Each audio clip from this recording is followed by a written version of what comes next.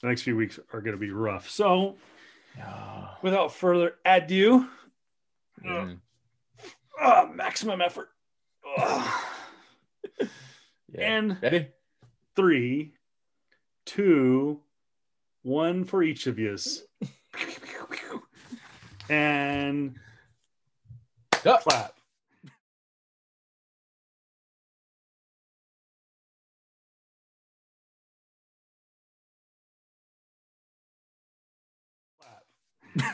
What is up, ladies and gentlemen? If it comes across that maybe we're just a little bit punch drunk on a Monday night, that's when we're recording, then it may not just be punchy.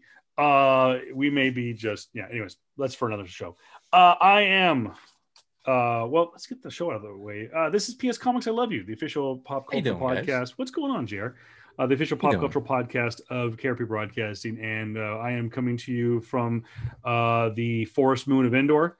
And JR is coming from his man crush man cave of Harrison Ford, because come on, who does not like the 80s dew there on top of young Harrison? It's a good dude. It's a good dude to rock. It's a good dude to rock. I mean. That, god dang, everything about this trilogy is just amazing, and it's so fun to know that wink, this episode, this show, this movie canonically, whatever that word that JR just said, leads right into arguably the best. Dare I say, I'm gonna say it right now. People say we just did 2 weeks ago. Okay. We just did Empire Strikes Back. Empire Strikes Back, people say to this day, is the best Star Wars movie ever made, bar none. Not even close. What comes in the Star Wars canon? What comes next after Return of the Jedi could be better than Empire Strikes Back. Could very well be better. Could be very better, but it could be better than Empire Strikes Back. And we're of course talking about season 1 and 2 as of right now, The Mandalorian, which just had its season 2 finale. And people, I know I've gotten some emails going, dude, when are you going to get to The Mandalorian? Well, 2 reasons. Number 1, we want to get through the movies first. Then we're going to go back and do the TV shows. How we're going to do that, if we're going to take a break, we don't know yet, but we want to do the Clone Wars, we want to do Rebels, and we want to do the Mandalorian. So, first off, it's a big possibility that we might group them all up together. Just do them all together and just kind of talk about them. Maybe we don't do watch along style. We just kind of talk along. And like for JR, he can definitely handle. We've both seen season 1 of the Mandalorian, and JR promised me for Christmas. He is going to get me for Christmas. He is going to watch season 2 of the Mandalorian. He has waited. It's been out for 8 weeks. He has waited. I couldn't hard. Because I work with 3 guys that have spoiled so much for me this season. But nonetheless, he is J.R. Kambakungan, the Dark King, the Sith Lord. He is Darth Kambakungan at also not JR Comics 42. 42. Of course, check it out. Hit him up. eBay listings coming at you full force. Homeboy needs to buy a new computer. Hit him up. Venmo, PayPal. Details coming soon, guys. Coming soon. OnlyFans / also not JR Comics 42 coming very soon. We might set up a Patreon for him. Who knows? Dude needs a new computer. I need a new computer. He was lagging like so you wouldn't believe about 5 minutes ago. So yeah. I have the Voice of Reason, Kevin Pillow, at Voice of Reason 23 on all social media platforms. We're gonna get right into this. Matter of fact, let's do this. Handy dandy remote in hand. No free shill for Apple. I really don't care. Blu-ray, Laserdisc, VHS. Oh, speaking of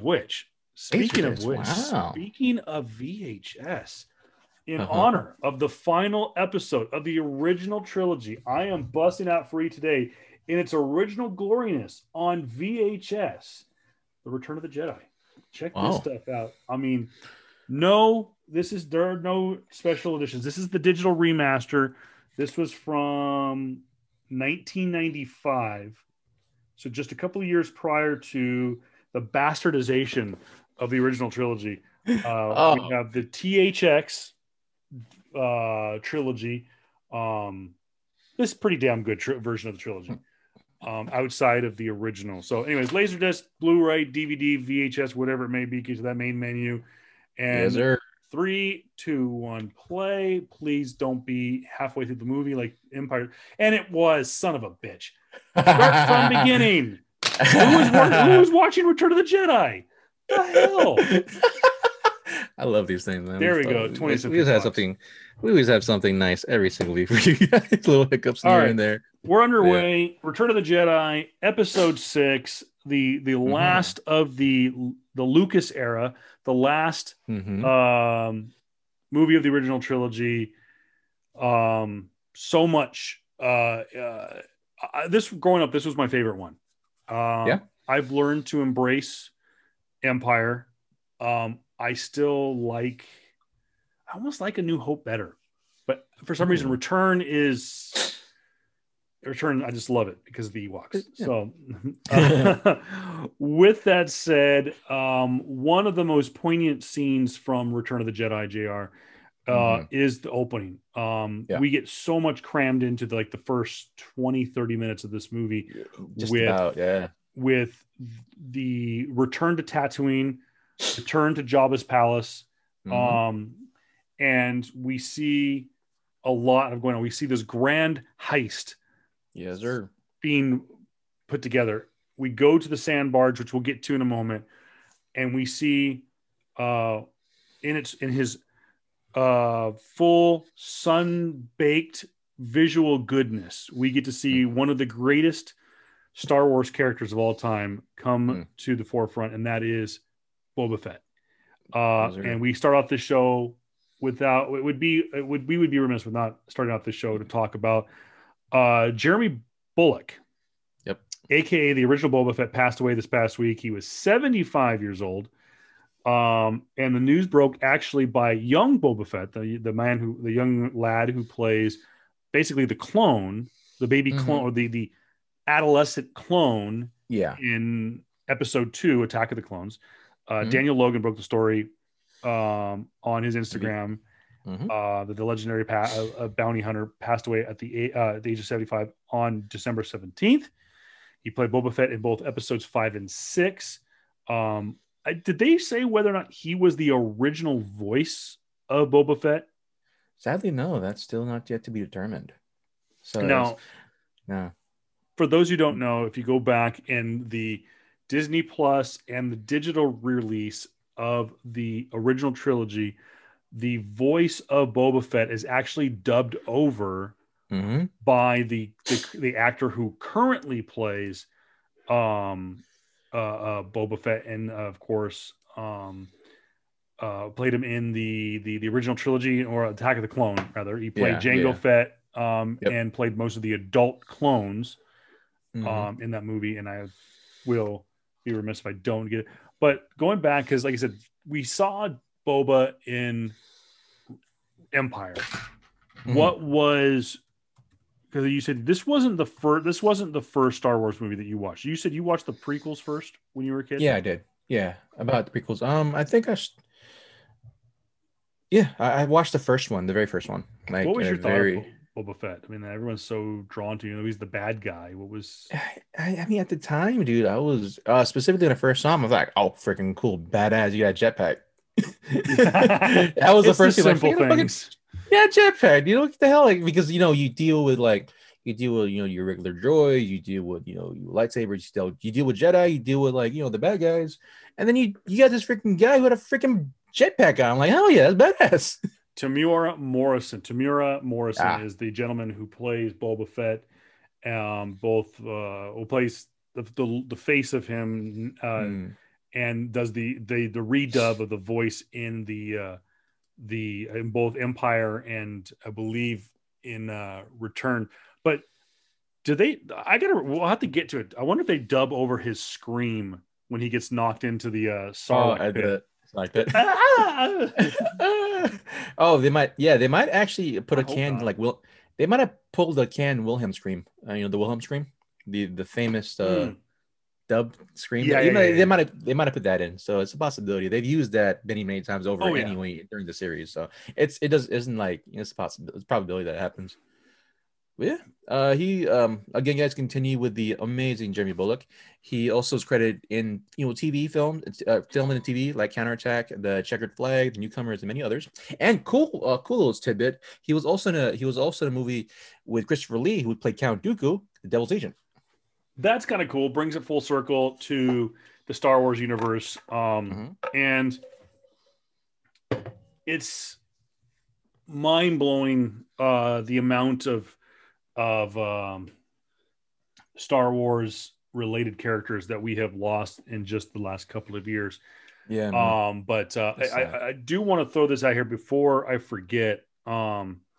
We had this happen today, and he's more of a sports figure, but crossed over into pop culture in professional wrestling in the mid to late 90s. And that, of course, the NFL Hall of Famer Kevin Green passed away this afternoon at the age of 58. Kevin Green spent a lot of time participating. He loved professional wrestling, and he participated in a World Championship Wrestling, WCW, back in the 90s, and also had a resurgence in the late 90s with Impact Wrestling, then known as NWA TNA. So our condolences to both Jeremy and Kevin's family. 2020 has been a bitch. Yeah, really and truly. Yeah, it's been tough. It's been a very tough year specifically. I'd be remiss too if I didn't mention this. We had so much come at us the last couple of weeks, and thank you so much for guys for bearing with us when we did the big Disney investor show. We did also forget to mention another professional wrestler, a Hall of Famer that passed away just a couple of weeks ago. So it kind of ties into our pop culture prospect. Was oh my gosh, I just completely drew a blank. Pat Patterson, legendary, the Hall of Fame. Pat Patterson passed away. Pat Patterson was a legendary wrestler in the WWE. Absolutely. And performed many times here on the West Coast, especially in the Cow Palace in San Francisco. Pat famously has been one of the, actually, I think was one of the first, but was an openly gay man, but only in the latter parts of his career. It was always well known, or it was within the inner circle. It was well known that he was, but he was never open about it until just the last 10 or so years of his life. But went on to his great rewards. I believe he was in his late 70s. Again, our well wishes and condolences to his family as well. But on to better news. The Zack Snyder cut leaked, or am I reading this right? Yeah, well, here's the thing. So I came up with this little story where just so I was going through the net, and like all geek fans, you just go through sites, whatever. And I was looking up just like my comic book stuff, and then I saw them clear in my eye. It was broken by comicbook.com, CBR. And then they made note that Zack Snyder actually he might have leaked the premiere date. The premiere date, yeah. At the premiere month. He was responding to a comment on the social media site Vero after a fan said something about like, oh, I hope that after your cut, I hope that all the other cuts are destroyed or something like that, right? So Snyder commented, I understand and of course respect your feelings, and I just hope I can wipe that version out of existence with what you see in March. And so it's a possibility that he leaked it. It's I was always kind of like picturing that that February March type of date where we might have that, I guess, a mini series at this point. It's technically a mini series. I think it's gonna be a 2-parter or something like that. Yeah, it's technically gonna be a mini series here. It's gonna of course gonna release on HBO Max. And I'm like, okay, yeah, just a little leak from the man himself, who's now rehelming the DCEU.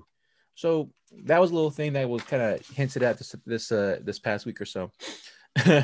And yeah, this goes into my next part, guys. Is Well, before we get into, because I'm going to take a timeout just real quick. Yeah. Okay. Only because I'm looking at our script, and we try to fly off the seat of our cuff, and we end up doing that. But JR does a fantastic job at doing a script here. First note, JR forgot to hit the save button, and he's missing 3 pages of notes, but still did a great job. He's got a tremendous amount of information here. Before you get into the rant, because it is all downhill until we get into the movie, I want to bring in some positive notes. Okay. To the fans out there, I just thought of this. We'll have to play it by ear with what we do next Sunday for 2 reasons. Obviously, Christmas is this week. It's going to be busy time and whatnot. Yep. But we may have to call an audible at some point this week based on whatever comes out, because we have a massive premiere happening on Friday on HBO Max. That's right. We are getting Wonder Woman 84 in less than 5 days. And for those of you who are subscribers to HBO Max, which is, by the way, one of the better streaming platforms outside of Disney Plus. If you don't have HBO Max, shame on you. You should have it. It's worth the $15 a month. I know that I actually single-handedly talked our good friend Sid Johnson, which, by the way, hey Sid, Desert Oasis Comics, check it out. I talked with him this past new release day. I'll probably talk to him again on Wednesday. I think I single-handedly talked him into continuing his Disney Plus and his HBO Max subscription. Yeah. It also should be noted that for those of you who are DC fans, that what was once the DC universe, 2 things. One, the streaming media content, Harley Quinn, Titans, blah, blah, blah, blah, blah, all that stuff, all the videos should be, if they haven't already, should be I think by February, should all be on to HBO Max. And the DC universe will become what Marvel Unlimited is. And that is simply an opportunity for you to subscribe to the vault of comic books from DC Comics. So with that said, some positivity again, we'll think about it. Most likely we're going to stick with our guns and go with Force Awakens next week, but it's out there, guys. We're going to have Wonder Woman at some point this week. So with that said, let's get right into JR Soapbox, his rants of the day. We begin with Detective Comics. We begin with DC. I have in the notes, it starts off here, fuck DC. Okay. So, all right. So, of course, guys, like we said before, we've always said to support all your local comic book shops, right? So, me and myself in particular, I have a tendency to go to this awesome shop in Palm Desert called Comic Asylum, owned by 2 amazing Filipinos that I personally know. And about 2-3 months ago now, maybe a little more than that, Javel, who is one of the owners of the shop, he put out a pre-order list for. Thank you very much. He made a pre-order sign up for a statue, the Batman black and white from McFarlane, right? And so I paid my $135 up front because I had the cash. I'm like, yeah, sure, why not? I'll do it. And he said, yeah, it might be a thing to have. It's a collection edition type of thing. You could probably sell it if you wanted to in the next couple of years, because the initial first run is going for, like, you buy for $135, it's like selling for like around $300. So you have your thing. Cool, whatever. So I get the news just this week that that DC, because of COVID, they said that they're discontinuing the line. Cool, fine. But what about the ones that already have been made and that already has been sent out? Well, because they're dumbass fucking okay, I'm gonna just have a whole lot of F-bombs and a lot of curse words. I apologize. I'll just because they're in a second. I know, because they're dumbass fucking distribution services named Lunar, they are not going to be doing that. They basically said, no, we're not gonna send you, or we're not gonna send you your statues or things you paid for. And I think there was a note saying that they're not gonna freaking like reimburse them or some crap like that. How is that possible? I don't fucking know, dude. How's but it's legal? Wait, okay, so I have the actual Let me see here. Comic Asylum.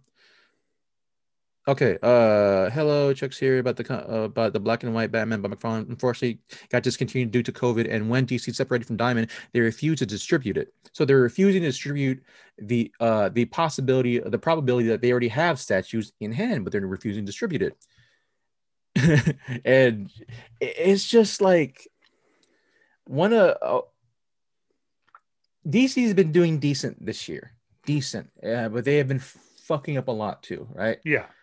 They've been messing up a lot, and just seeing all this stuff unfold right now, specifically when you're under the microscope of freaking COVID, where you have all this stuff happening, it's not a good thing to make your possible buyers, your interested fans, not get the product that they paid for, that you want, and two, to kind of screw over the freaking comic book shops, cool. Right?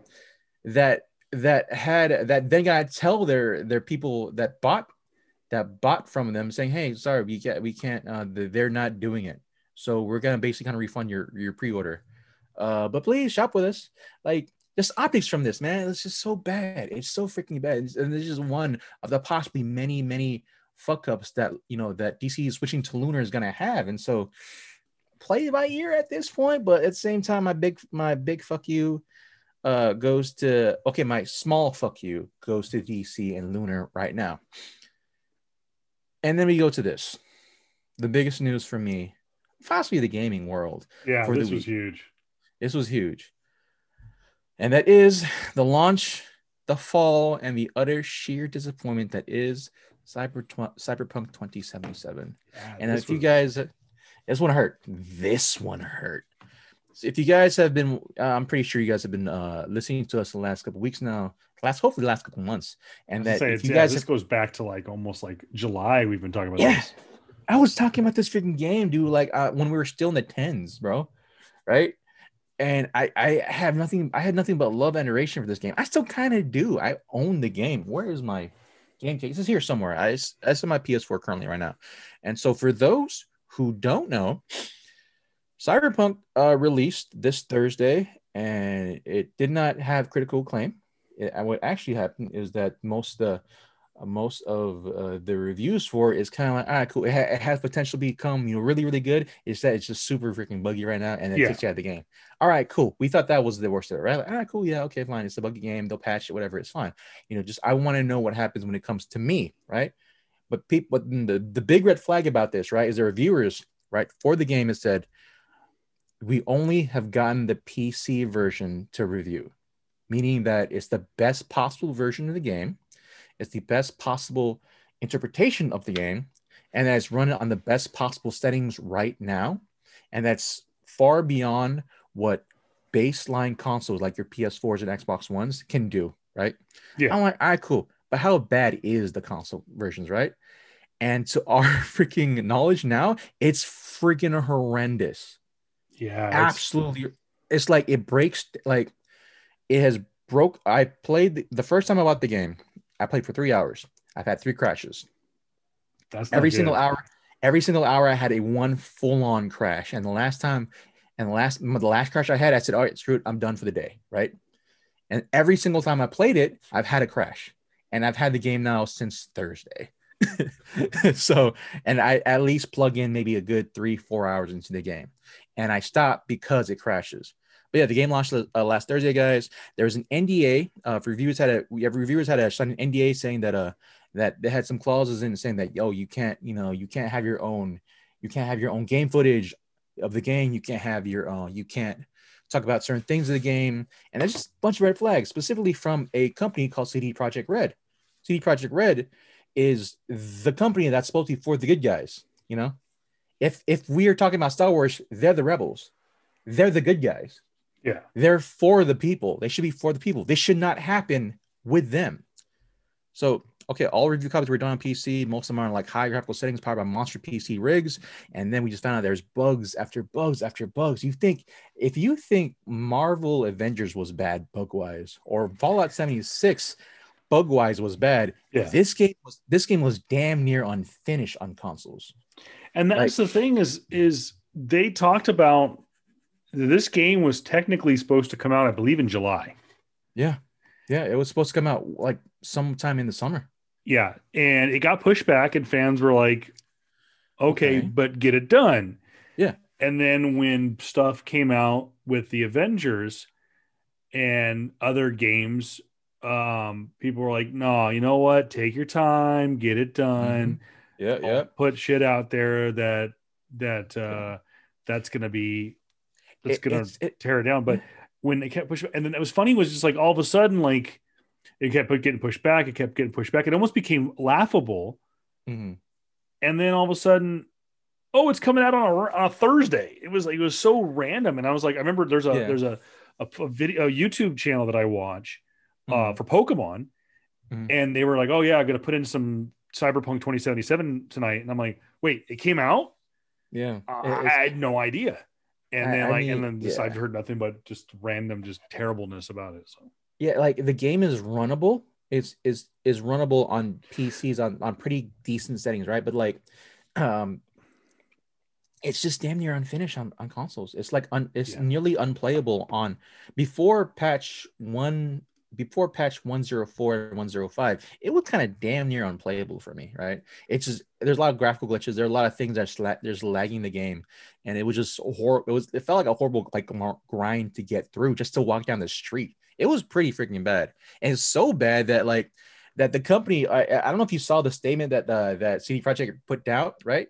Basically saying, "Hey, sorry that we know that we were." It was basically them saying that, "Hey, sorry guys that we lied to you, and that the console version isn't up to snuff. But please give us a chance." And that I'm paraphrasing, of course. Please give us a chance. But if you feel like that, just go and return the game. Then I'm like, that's the most fucking tone deaf type of thing. Sorry guys, but not really. If you don't like it, return it. Like that's what it felt like to me reading the message. I'm like, are you fucking serious, dude? And so that just hearing that statement, people return the game, right? Digitally, they returned it, or they returned it to stores. Sony wasn't fucking having it. And so what Sony did is that they put down the freaking hammer and they took the game off their game store on PlayStation. They just took it off and they gave refunds to everybody. Microsoft took a more lenient route, saying, okay, we'll still keep it on, but then we're giving refunds back if you bought digital releases. And knowing from a company like Sony that doesn't do refunds, not necessarily, that's a hard thing to do. Like they took out freaking Cyberpunk 2077 from CD Projekt, from that developer, the guys who made Witcher 3, which a game supposed to be touted as possibly the game of the generation of the PS4, Xbox One generation. That does not happen to this company. That's like Marvel doing Justice League, but it's Justice League and not Marvel's version of Justice League. Like that doesn't happen. No, it does. No, that doesn't happen. And it was just so freaking bad, dude. And like now, like the game is just super unfinished. This game is super unfinished. It has so many technical glitches and hiccups. My game again has crashed constantly. I've seen so many times where I'm so freaking. There's a scene literally in the first, like in I guess the beginning section of the game, right, where you're having this very deep, in-depth conversation with like your friend, right, who is bleeding out in this car, and like he's looking at you, right, hey man, you're my best friend or whatever, right, and then the gun that he's holding is sticking to his fucking head. His head is nowhere near there, but the gun butt is like sticking out to his head. Like, dude, that just takes me out. And it's in first person, so that's all you see. And like just stuff like that, dude. And the game's just unfinished. And there's people saying that, oh, you bought the game on the wrong hardware. That's your fault. I'm like, yo, this isn't like that's still a dumbass freaking argument, bro. Like, well, you don't have the proper hardware to run it. Like, bro, like that doesn't matter. I mean, yeah, it doesn't. I still paid $60. I do like this isn't a freaking Ferrari we're talking about. This isn't like type of this. The game, if you want to make a basis for this game, it's this, like it's just unfinished. They were supposed to run this thing. If their intention was to run this on the highest freaking hardware, then just do that, right? But this game was announced in 2012, a full generation of games, 8 years, a full generation of a game console that was supposed to be releasing it for happened. Like it was in pre-production in 2012 and 2016 after Witcher 3's last DLC came out. They had 4 years to basically finish the game. 4 years. and all he did was just work on the high end graphical setting type of game, which is basically a really good game behind it, but it just marred so badly with technical stuff. And thought. Yeah, no, I was just saying this game. I mean, even I know about it. I'm not a huge gamer, and even I knew about this game since the I think it was since E3 in summer of 19 or maybe summer of 18. But this has been around for a while, and I know obviously a lot of it had to do with the fact that you have Keanu Reeves as kind of the skin of one of the lead characters and whatnot. The guy behind the cyberpunk genre, basically Mike Pondsmith, who made the original tabletop game back in the 80s, he was so heavily involved in this. He was part of the pre-production planning as well as everything else going involved, just being an advisor, and he was so into it. And here's the biggest takeaway I have from this whole thing. The devs of this game aren't at fault. They've been saying multiple times, like, hey, no, we need more time. We need more time. We need more time. These are our thing. It's management. It's the management, CDPR management that kind of fuck things up by having these lofty freaking goals, by saying, oh yeah, the game runs surprisingly well on consoles. And like, what is surprisingly well for you is because it's damn near broken for me. And it just feels like it's a game where like, I would have been okay if this game got a year delayed. I would have been okay because the last thing for me as a consumer and a fan of CD Projekt Red, as well as just really good freaking video games, for this freaking year, is not to end it it's not for this year to end, make me realize, oh yeah, that's right, 2020 was a shit freaking year, and this game just solidified that. Just helped solidify that. Like, it's really unfortunate because, like I said, it was one of those big games that was supposed to kind of bookend this year. A lot of people were looking forward to it, and this was like one of the most talked about games. Like I said, I'm not tremendously into it because it's just not my cup of tea. And I want to. It's one of those other things. It's like, okay, I want it to succeed because I'm a fan of the genre and whatnot, but I was really disappointed to hear that it bombed. It wasn't until I read JR's notes that I realized that it had bombed so badly that people were doing. I had heard some of the returns for the PlayStation Store. I know that Sony pulled it from the PlayStation Store and whatnot. But most of, like JR said, is that most of the positive reviews that I had heard were from people using it on a PC. And IPCN, and on like a top tier PC. So, I know I'm not going to get the game.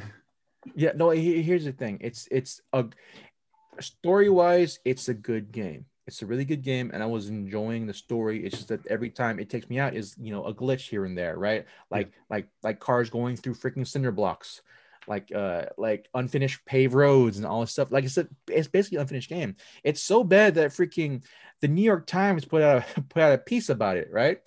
That tells you something. And like their stocks dropped by like I think 30 or 40%, and then way more than that with the second that Sony took it off the market. It's got really low, and it's the thing. The biggest disappointment for me in this whole thing, like I keep on saying, is that this is not supposed to happen to this company. With this company, like they're supposed to be the guys that are, and guys and girls who are all about consumer rights, who are all about protecting your developers, protecting your workers, right? And then a game about basically consumerism and corporatism, right, is ironically told through the actual management company, the management side of this company. That's some crazy freaking wicked irony in this, because it's not supposed to freaking happen to this game, right? If it happened to EA, all right, cool, it's EA, they're a fucking shady ass company, all right, whatever. If this happened to Activision, who make freaking the Call of Duties, yeah, it's Call of Duty, it's Activision, they're a shady ass company, they've been doing this for a while, I get that, but not this freaking CDPR, not the CDPR, dude. So it's just that, like, I'm still gonna give this game a shot because one, it's $60 I can't get back now, and I do want to play this on PS5 eventually we get one. But at the same time, like, I'm still holding out hope because one, I know deep down they're really good people, and they just had a lot of lofty expectations, and they had a lot of unannounced pressure. Oh, not unannounced, but like a lot of pressure on them to perform at a high rate, considering the fact that they're coming off one of the greatest games of all time in Witcher 3. And so I understand that, but this is what we got, where they're possibly now getting a class action lawsuit from investors, where for being fraudulent in the sense of like they're misleading that that the game was finished, basically. This is when it comes to reviews of games. I don't think there is a better website to go to than IGN when it comes to professional reviews on video games. I think they've been pretty brutally honest. I'm not going to read the entire review from Tom Marks from IGN, but I'm going to read the editor's notes. This should tell you a lot of what JR just said. Editor note number 1: we've replaced the video version. Now, mind you, there's a video and a full page review of this on IGN.com. So, editor's note: we replaced the video version of this review with one that uses gameplay footage recorded on the PC build of Cyberpunk 2077. Instead of the trailers we had used previously due to CD Projekt Red's pre-release restrictions. So right there, that's what Jared just talked about, that they're admitting that CD Projekt Red has put review restrictions on professionals. The content of the review itself is identical, but the gameplay now more closely represents the experience we had while playing the game. So actually, this is kind of a reverse course. They wanted you to use the gameplay footage, but from the PC build, and not the previous like trailer stuff. They wanted you to use. Then this tells you a lot about what JR just talked about. Editor's note number 2: due to the dramatic difference in performance, we've given a separate review review score to the Xbox One and PlayStation 4 version of Cyberpunk 2077. We do not recommend it on those platforms at this time. Big, bold letters. That is in the editor's notes. That's not in the review. That's not even in the title. That's before the title of the review on IGN's review of Cyberpunk 2077. Do not play it on a console. Play it on a PC if you want to. And they admit, and I'm watching just some of the video, and some of the review video is buggy as shit. Oh my God, it's so bad. It's bad, laughable. It's bad. Like, and not only that, but like there's also certain aspects of the game too that were kind of cut out from the console version. Like the amount of people you have on screen, like the amount of NPCs that are walking the streets, like just having, going out their regular lives. It's severely shortened when you get to like, Xbox One and PS4 and the PS4 Pro and all that stuff, right? And it's just severely there's a lot of game not gameplay, but like just a lot of shortcuts taking place now when it's not it's not basically the game that they're showing, the game that they've showed in their gameplay footage, in their initial reveal trailers and all that stuff, right, on the PCs is not representative to what you'll get if you have a PS4, PS5, Xbox One, Xbox Series X, or any of those yet, right? There has yet to be a next gen upgrade for the game. But here's the freaking thing: when people say that, oh, you didn't buy the right version, you should buy a PC. I'm not willing to spend $1,000 freaking dollars to play a $60 game. It is not my inquiry to put down the amount of money it takes to run this game flawlessly, quote unquote, right? I'm not willing to put down to buy a 3080 GTX from GeForce or from all that. I'm not looking to put up a new graphics card. I'm not looking to build a whole new freaking rig yet, right? Yeah. I'm not willing to put down that much right now, just so I can get the game possibly to look the way that the developers want me to. No, if I wanted to, I'm not doing that, dude. Like I would, if I wanted to buy a PC, which I inevitably will, I'm not gonna do it just for one freaking game, man. Like that's not the deal, bro. Like I saw a certain statistic last time when the Witcher 3 came out, is that most of the sales come from consoles, right? Not most, but like a good portion, like way more than half, were from console sales. So that means now in today's date, Cyberpunk should have that same number, if not more, because of what Witcher 3 did. Meaning that you have most of the people that buy this game are on consoles, not just newer consoles, the older consoles, because that's what's there, right? Yeah. And so that's most of your freaking market. Why isn't your game running properly? Like I get it, you want to be the enthusiast, but then at the same time, you make that note. If you want this game to be for the enthusiasts to have the crazy freaking hardware that spent $1,000 freaking dollars, right? Yeah. For that 3090 now that just came out, or whatever have you with these crazy type of rigs where you need like how many freaking power outages to power this fucking rig you have. Okay, cool. Make it known for them. Those are your quote unquote Ferraris, and those are your quote unquote supercars of the gaming head, right? Yeah. But if more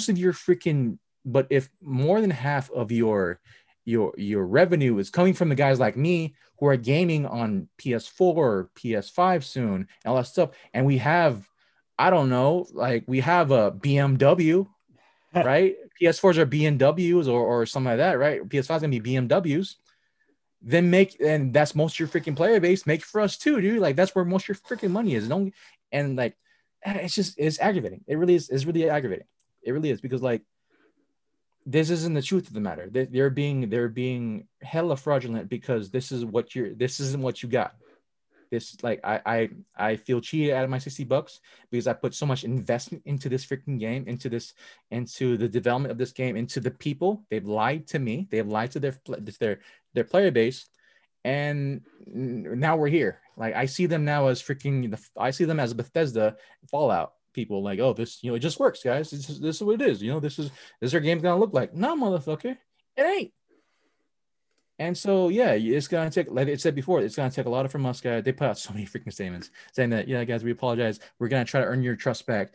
They talk to your investors and all this stuff. We're going to try to earn your trust back, guys. Like, yeah, homie, sure. I'll give you guys a year to probably pick it up. If people are on the fence to buying this game, I would literally just gonna say wait 6 months to a year. Yeah, I would definitely wait for the version of this game to come out on the next gen consoles. Let them work it out on those platforms, and wait till I'd say something. Wait till I say it's okay to come in and play, guys, because it's literally that. Like, I don't want anyone's first freaking experience to be marred by the crap that I freaking saw just booting up the game for the first time. It sucks. It's horrendous. I feel awful. I feel pretty freaking bad, because like, this is not supposed to happen to this company, and it did. Yeah, and it should be known as like the last big game that I bought was Avengers. I enjoyed it. Yeah. It had its moments. It had its bugs moments. And I bought it. God dang, about a week or two after it came out, and at that point I think it already had 2 massive patches, because I remember when I first plugged it in the night I bought it, I brought it home and I popped it in, and I'm so used to put the game in and go and boot it right up, and I go, oh shoot, that's right, there's going to be a patch update, because I didn't buy it the day one. Even then, even day one, you're going to have a patch. And I remember I went upstairs. I remember my wife went to bed about like 8:00, and I went upstairs at like 9:30 or something like that. And she's like, "So what'd you think of the game?" And I said, "I got to play 5 minutes of it." And she's like, "What? You were down there for like an hour and a half?" I said, "Yeah, running an update." Yeah. And on top of that, I had to run an update for not only the system. I had to run a PS4 update. I had to run the update for the patches for Marvel's Avengers, but it ran smoothly. I mean, like I said, I had it I'd say about a week or so after its initial launch, and I think since I've had it, I think I've had to do 2 patch updates, nothing major. Yeah, and again, it works. So guys, it's going to take some time, and you got to take into consideration too. And this goes along with this past week, Niantic caught a lot of flack for how they handled an event with Pokemon Go. And there's been a lot of bugs in that game, and that's a game that's been out for 4 years. And granted, it's a different kind of game than Cyberpunk. Cyberpunk's a game that's supposed to come out, you play it, and it has some to work. And it has some maybe some long-standing modes to it that you're gonna like. Okay, like for me, I remember when I played Spider-Man, the Spider-Man for the PlayStation. I beat it in about 4 weeks, but there are other parts to the game, expansion packs and other things that you can play that make you want to play it more than just 4 weeks. So there are aspects of those games to keep you enthralled in the game. Yeah. But for the most part, these kind of games like Cyberpunk and whatnot, those are designed to, you play it, you beat it, you put it away, and maybe you bring it out every once in a while. Like Pokemon Go is you play it every single day and whatnot. But Niantic's catching a lot of crap for some of the events that they're running. Yeah. And stuff like that. So this goes along with what JR said. It was maybe they should have used, I know that they're using COVID as kind of an excuse, but maybe they should have said, you know what? You're right.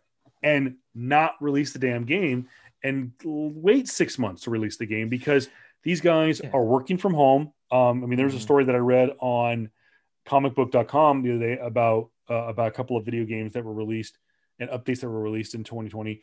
99% of these gaming developer staffs are working from home. Yeah. And I'm sure they have great computers, great T1 friggin' 1,000 gigabit internet connections, whatever. But it's not the same of working in an office where it's designed for video game development. So these guys, they should have just waited. And that's the thing. Like they built up so much good karma within the company because all the things they've done prior to this fucking game, right? The release of this game is that I've been okay with that. Yeah, they said if they came out PR wise, going, hey, all right, cool, guys, just let you know, the game from our standpoint doesn't look finished, right? Honestly, it's looking like because of COVID, because all the extenuating circumstances due to this freaking year, it's looking like we're going to have to push it to probably next year. I know you guys have been looking forward to it this year, but we want to give you the best possible game that we can, right? Yeah. Like I've been okay with that. Like, all right, cool. Yeah, we want, because I've heard also that they couldn't playtest the game because for bugs and all that stuff, because all their playtesters aren't there at the studio and they're not able to give them, they're not able to give them the code correctly and say, oh, this thing's wrong here, this thing's wrong here. And I understand that they didn't want to give playtesters, these game testers, the game to go to their houses and not leak it out online or somewhere. I understand that, but like just the opposite, like, yo, like you have the possibility to become like one of the best games right off the bat of the new generation of consoles. Off the bat, make it worthwhile. Push, hold it for 6 months to a year. Really polish the game up. You're supposed to be better than EA. You're supposed to be better than all these publishers that release crappy freaking games. I keep on going back to the Miyamoto quote when he said a delayed game has the possibility of eventually becoming good, but a bad game will always be a bad game. And this is it. Miyamoto said this, Nintendo's guy, right? This is it. Yeah. And like, this is what it is. And like, to go back to your point with Marvel Avengers, that's one of the biggest concerns. That's one of the biggest critiques I've heard. Like, oh, how come Sony didn't pull down Marvel Avengers or Fallout 76? Here's the thing. Oh, well, for Fallout 76, I understood that, right? But for Marvel Avengers, here's the freaking thing. The biggest negative to that game is that after you're done with the game, there's nothing. It's a pay to service. It was a pay to play game, a pay to service game, where you're supposed to have constant updates about it after you got done with the initial story. That was a big concern of it. There's nothing to do right after the game. You pay $60 for it, right? You're supposed to have Kamala Khan, Hawkeye. You're supposed to have all these characters after the fact, after you're done with the game. That was a big complaint. They didn't have bugs fucking galore in Fallout 76. They didn't have cars falling out of the freaking sky killing you. They didn't have buggy ass freaking character dialogue where if you can't get a character dialogue correctly, it'll stop you from a certain tree of a certain storyline in the game that you can't finish anymore. Yeah. They didn't have that. But they have that in CD Projekt Red, which could have been done easily if they playtested it and they would hash out all those bugs and polish. Like, no, dude. And not only that, but now we keep on hearing things like, oh, developer crunch, and that these developers are working 100-hour work weeks and shit. And that, that they wanted time to get away. They wanted time to be with their family, and it's the holidays and stuff like that. And now they're pissed off at the management by saying that, hey, by them telling everyone, hey, we told you this crap for months. It's an unfinished game. Don't release it, but you guys released it. Yeah, and the other thing too is to take into consideration is like one of the last big massive games that I played. I mean, it obviously was Avengers. But you look at Insomniac's Insomniac Spider-Man was a massive game. And killed it. But the example I was going to use is Red Dead Redemption. Yeah. Red Dead Redemption came out 2018, Red Dead 2. Yep. Came out in 2018. Comes out from Rockstar Games. Rockstar Games known for playing Red Dead and Grand Theft Auto. And these are games that GTA 1 came out 95, 96, 97. Yeah, like original PS1 Original PS1. GTA 2 didn't come out until the PS2. No, that was GTA 3. No. Yeah, that's right. No, PS2. No, that's right. Yeah. No. Yeah, you're right. PS1 was GTA 1 and 2. PS2 was GTA 3. 3. That's right. Vice City. Yeah. And San Andreas. But that's right. Yeah. Still, those games, it didn't seem like, okay, like GTA 3, Vice City, and San Andreas came out boom, boom, boom, boom. Yeah. But it almost seemed like Vice City and GTA and San Andreas were kind of offshoots of GTA 3, that they kind of just used the same engine and just put like a different skin over it. But those games still had bugs in it. Yeah. But Rockstar took their time on games. People would go like, "Oh my god, when's Grand Theft Auto 6 going to come out?" Dude, I'd rather them take their sweet ass time and come out with a better game. And guess what? It's still going to have bugs in it, but it's not nearly as bad. You say this game has been developed since 2012, and people are going to go like, "Oh God, it's been in development for 8 years. Like, how come they couldn't get it right?" It's a massive game. I've seen the gameplay footage of it. It's a huge game. It's a huge undertaking, and with the graphics that they wanted to do, I'm sure fans would have been more happy to have waited a little while longer. If you can't wait, I'm sure you can get a refund on your pre-order if you had it. But nonetheless, check in real quick. We are at we're on Dagobah. We're about 45 minutes into this movie. It is the moment where one of the big reveals. We had the big reveal in Empire Strikes Back, it's revealed that Darth Vader is Anakin Skywalker, the father of Luke Skywalker. But what we find out in Return of the Jedi this scene is we find out now that Luke is not the only one. There is Leia, and it's Leia Skywalker. And so we find out that's the other big reveal, that he has a twin sister. Yep. And it becomes kind of the subplot of the whole movie. Going back real quick, kind of put a bow on Cyberpunk. I'm gonna put a stake through it. Not a bow. Just put a stake through it. I'll put a stake through it. Yeah. It sucks that this game went from being arguably the biggest release of 2020. This was going to be save video games for 2020, and it ends up putting video games back so many years. I will say this: I have heard some mixed reviews, but for the most part, glowing reports of Miles Morales.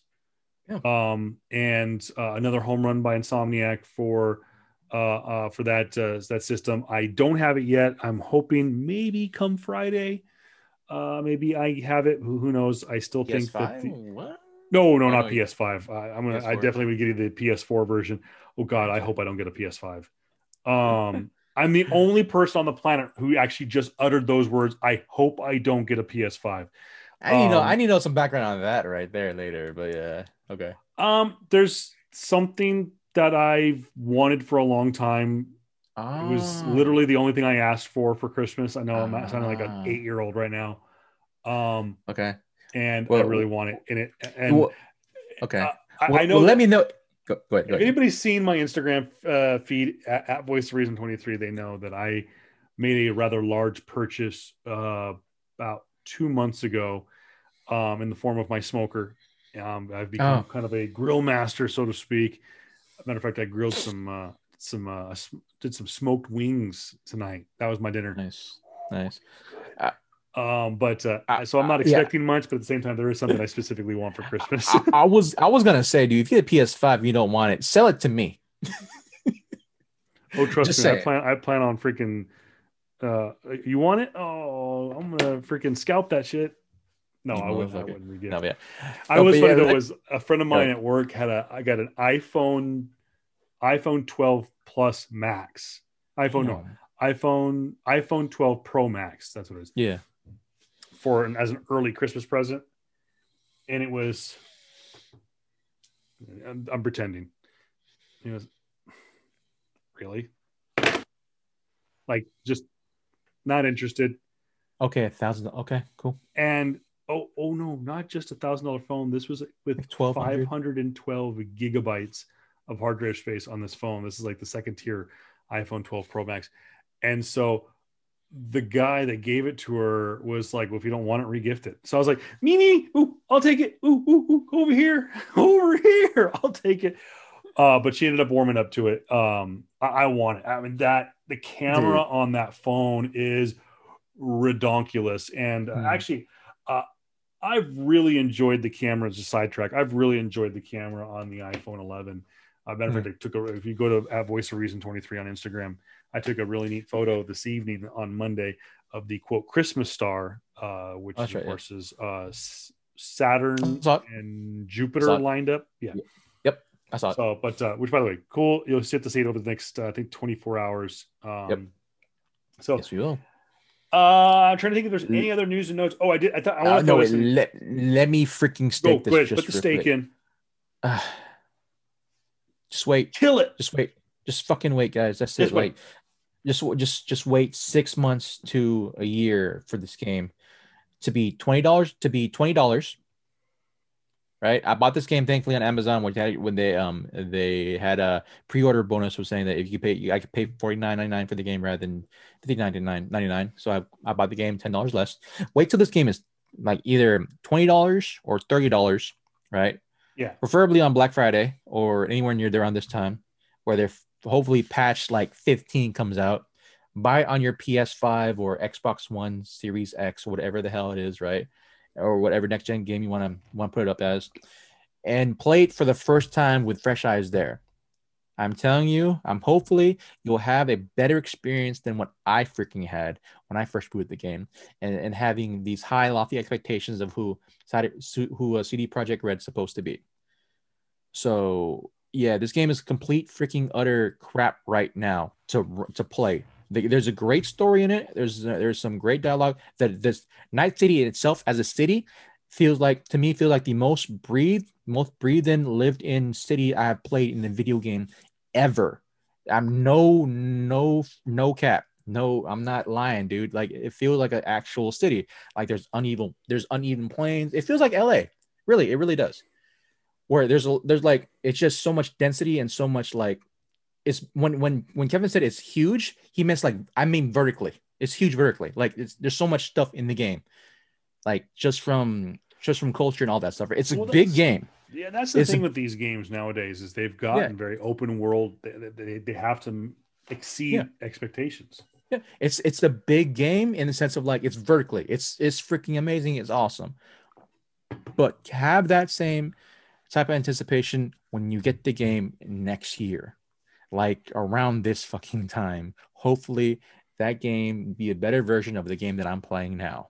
I will like there's just so many bugs. There's a bug right now where there in the options menu where you try to take out film grain, you take out these graphical alignments, right?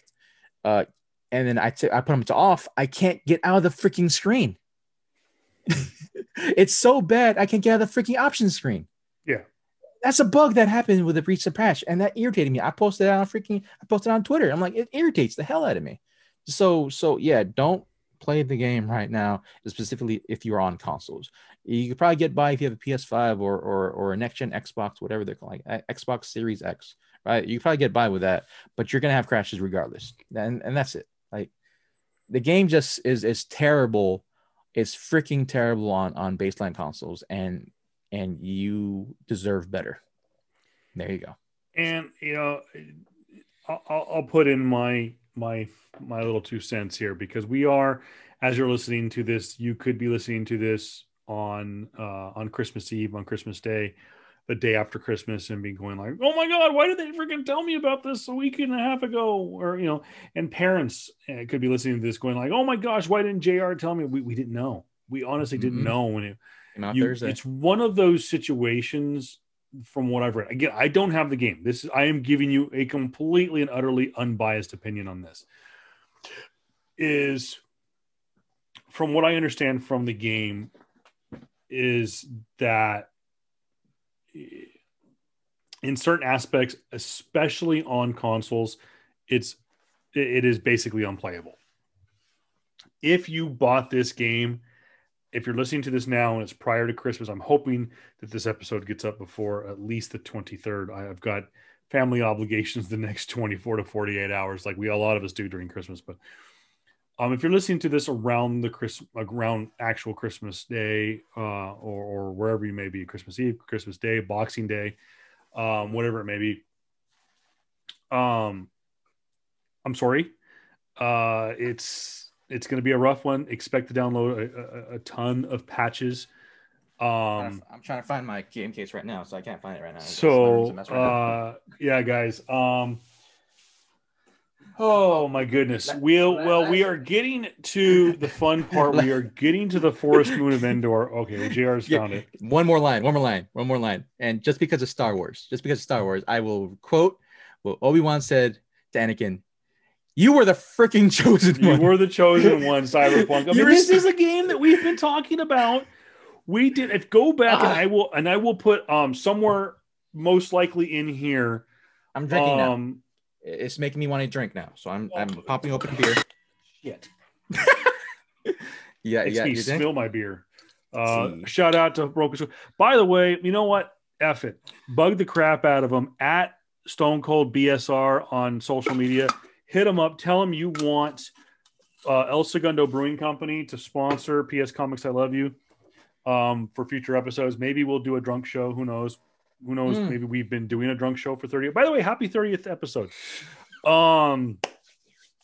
Goodness gracious, what else was I going to get into? Because viewers most being balanced in the freaking video game industry. I almost the tough thing about Return of the Jedi is what can we talk about with this movie that we haven't already talked about, and we'll get into. Let's talk about what's up. Listen, since we kind of already passed it, dude. How about the first 30 minutes of the movie, though?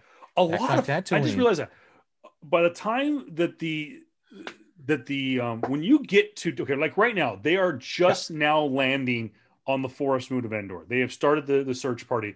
Han, Leia, and Luke are on Endor right now. They just landed there with the Imperial shuttle with Chewie and the droids. Okay. Yeah. When they get to Dagobah and Yoda dies, spoiler alert. Yeah. Mm-hmm. You're 47 minutes into the movie.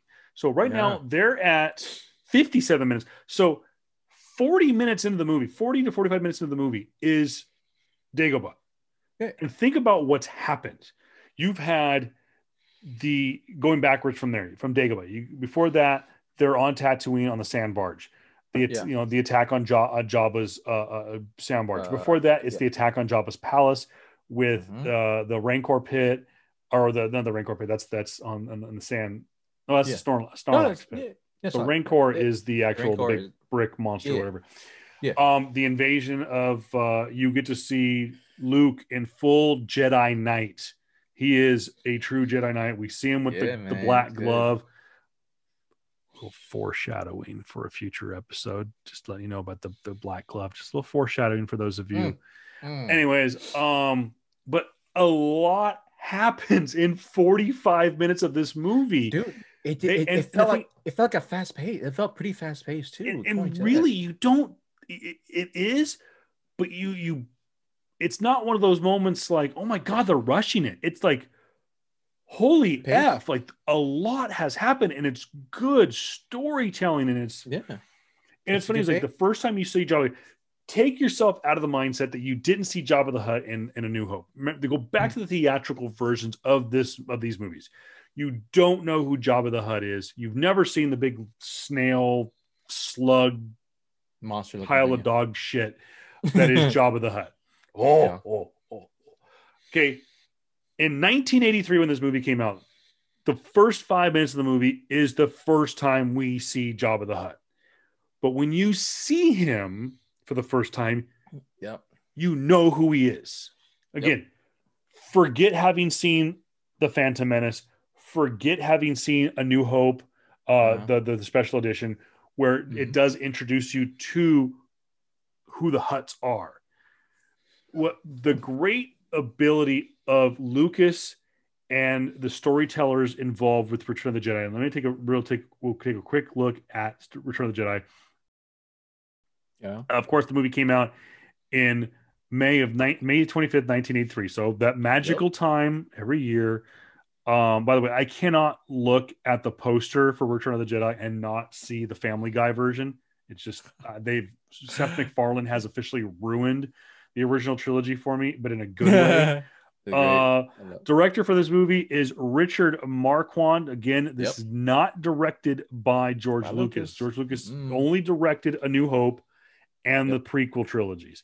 Writers on this is Lawrence Kasdan, did the screenplay, and Lucas also co-wrote the screenplay. Stars Mark Hamill, Harrison Ford, Carrie Fisher, and more, including Billy D. Williams returning as Lando Calrissian, Anthony Daniels as C-3PO, Peter Mayhew as Chewbacca, and of course we have Ian McDermott debut in physical form as the Emperor, and whatnot. Of course, there's the late great David Pose as Darth Vader, and of course Sir Alec Guinness returns as Obi-Wan Kenobi in this. So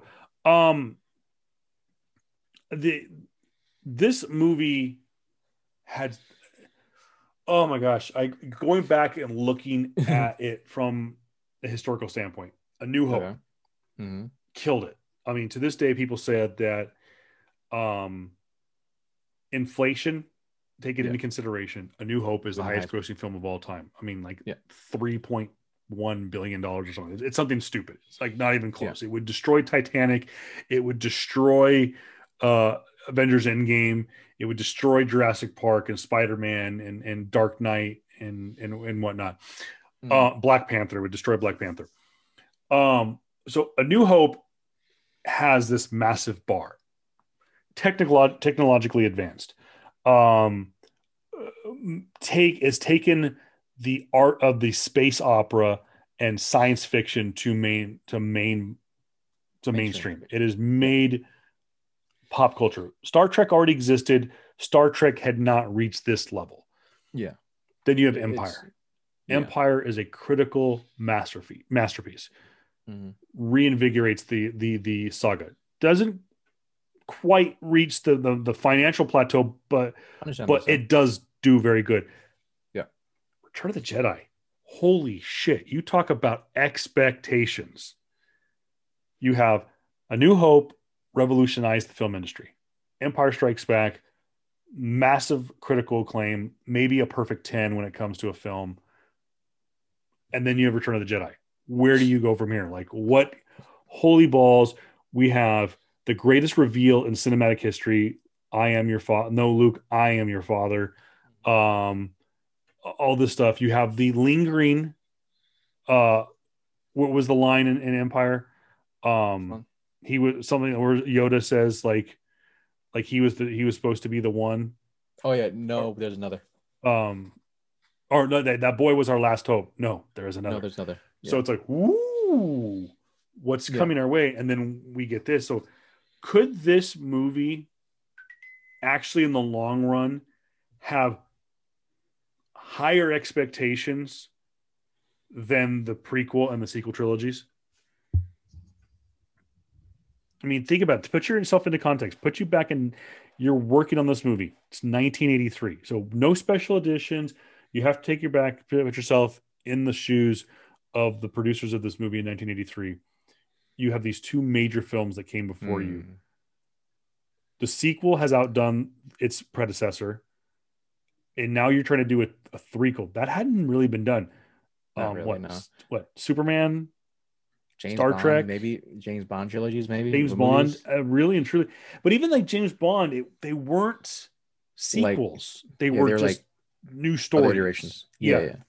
Like so it's really the only multiples of a series that we had seen to that point was what's his name? Donner. What's his name? Oh, you talking about Godfather? No, yeah. Well, yeah, you had Godfather 2, but really Godfather 3 hadn't come out. Godfather 3 doesn't come out until the late 80s. Yeah. But you had the only true series of movies that had Star Trek and Superman was that's right. The Superman with Christopher Reeve. Yeah, that one. It's the beginning to me now. Oh wow. Okay. But yeah, I don't know. Like as in expectations, it's hard to pinpoint a vein in that content specifically because it was 1980s. You know, there wasn't necessarily too crazy in the themes of like how the vibe was for pop culture, right? What happened in 1980s at the time, early 1980s? What happened around that time? Honestly, like in early 1980s, like it was right after, it was like literally after disco. It was during that time frame where we still had very much had like, I don't know, it was still after the effects of like of Nam and all this stuff, and it's still leaking into the 80s. Like it wasn't, the expectations probably was still there, but as heavy as freaking possibly 2 though, or how do you like? I think 2 had way more expectations than 3 did for me. Granted, even though 2 literally was on a cliffhanger to a certain extent, like how the hell do you follow that up? Maybe, but then I feel like there was more expectation on 2 because of how big 1 was, or in this context, how big A New Hope was. I feel that's more the case. And don't get me wrong, man. I love me some Return of the Jedi, man. It's just that like when you try taking concepts of like how if Empire had more hype, I feel like Empire did, man. And to me as a movie, yeah, I think Empire is a better movie than New Hope. But I feel like I still feel like Return is a great bookend for this series. Like it really is. It's like we introduce way more we introduce more characters. Yeah, we introduce more characters. We introduce a lot more memes per se. In this one, it's a trap. Like come on, it's the most famous meme. It's a trap. Like it's a very famous meme. But there's a lot of just like, how was this going to end? Type of thing. How do you bookend it? How do you bookend this series? Maybe in that concept, maybe in that type of context, maybe, right? But for me, dude, the hype had to be on Empire, because how do you follow Return? How do you follow A New Hope up? Really, how do you follow that up? And I just feel like with 3, people are, all right, cool. There's a lot of goodwill now. There's a lot of good karma. We're gonna wait till 3, or we're gonna wait till Return comes out. That's how it feels like. And so, for me, I feel like Empire has a bigger hype to it.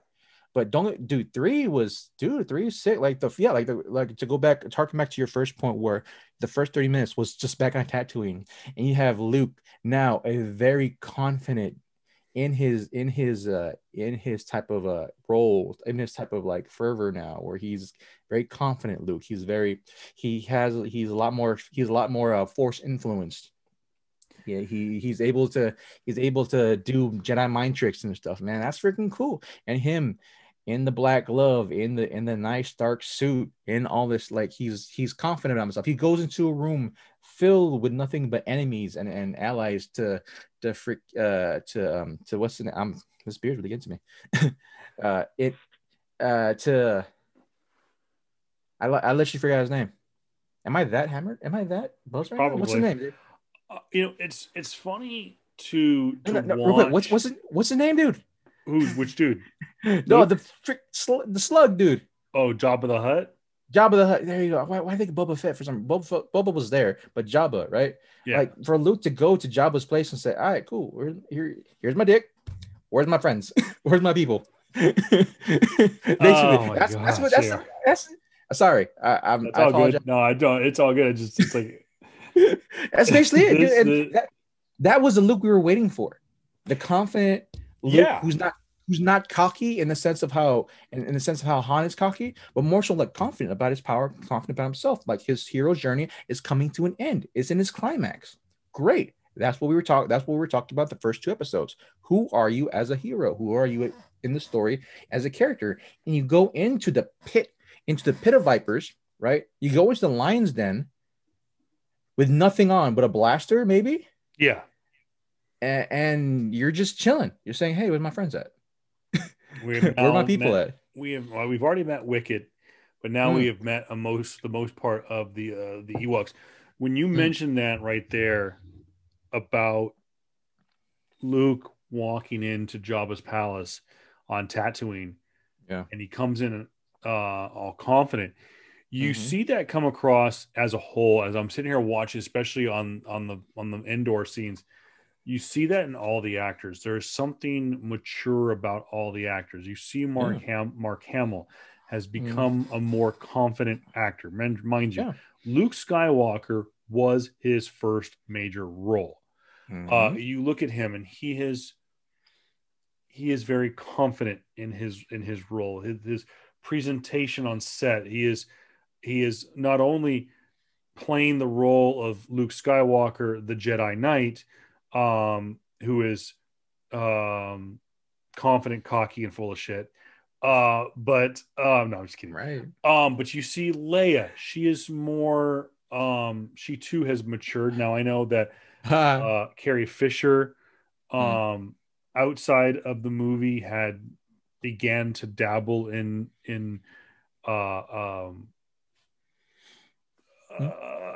extracurricular activities, drinking and drugs and stuff like that, and they kind of had to hide it. But she's matured a lot. Obviously, she's more womanly in that golden bikini.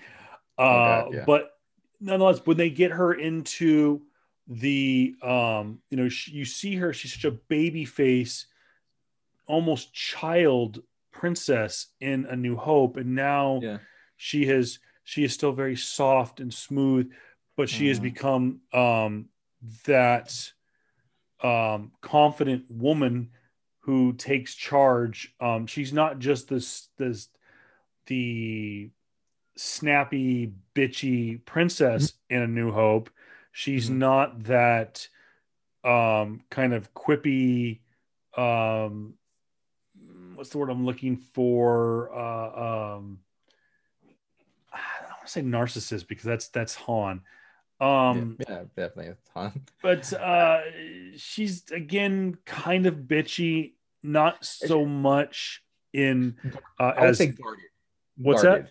Guarded. She was way more guarded, like in the sense of like, not guarded in the sense of like guarded, because she is matured as a character in Empire, but she is still guarded. She is kind of reserving herself. She does not want to fall for this scoundrel Han Solo, and whatnot. But in return, she has fallen. She loves Han Solo. She has fallen in love for the scoundrel, and you see them kind of close to one another. And it's like that couple that has been together for they're dating that are beyond that kind of honeymoon stage, and they're just kind of like they're next to each other. And it's like, oh, it's Han and Luke, or I'm not Han and Luke. It's Han and Leia. They're that boyfriend girlfriend kind of couple. Yeah. And then you see Han Solo. He is that extremely confident leader. He is. You just turn and look at him and go like, well, yeah, this is what we're gonna do. And it's a testament to Harrison Ford's character and stuff like that. So it's really kind of interesting. There was a scene in this. It's right after they find Leia's speeder crash, and they see Han and Luke kind of looking at the scene before them and just how they presented themselves. And it was a testament to, I know this is a simple thing, but it's a testament to where Mark Hamill and Harrison Ford had come. And at this point, Harrison was a seasoned actor. I think they may have already filmed Return of the Jedi. Or not Return of the Jedi. They may have already filmed Raiders of the Lost Ark.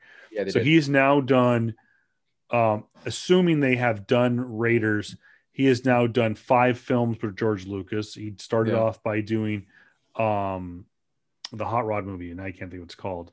American Graffiti? American Graffiti. So he does American Graffiti. He does A New Hope, Empire Strikes Back, Return of the Jedi, and Raiders of the Lost Ark. So he's done 5 big movies, all 5 of them with George Lucas. And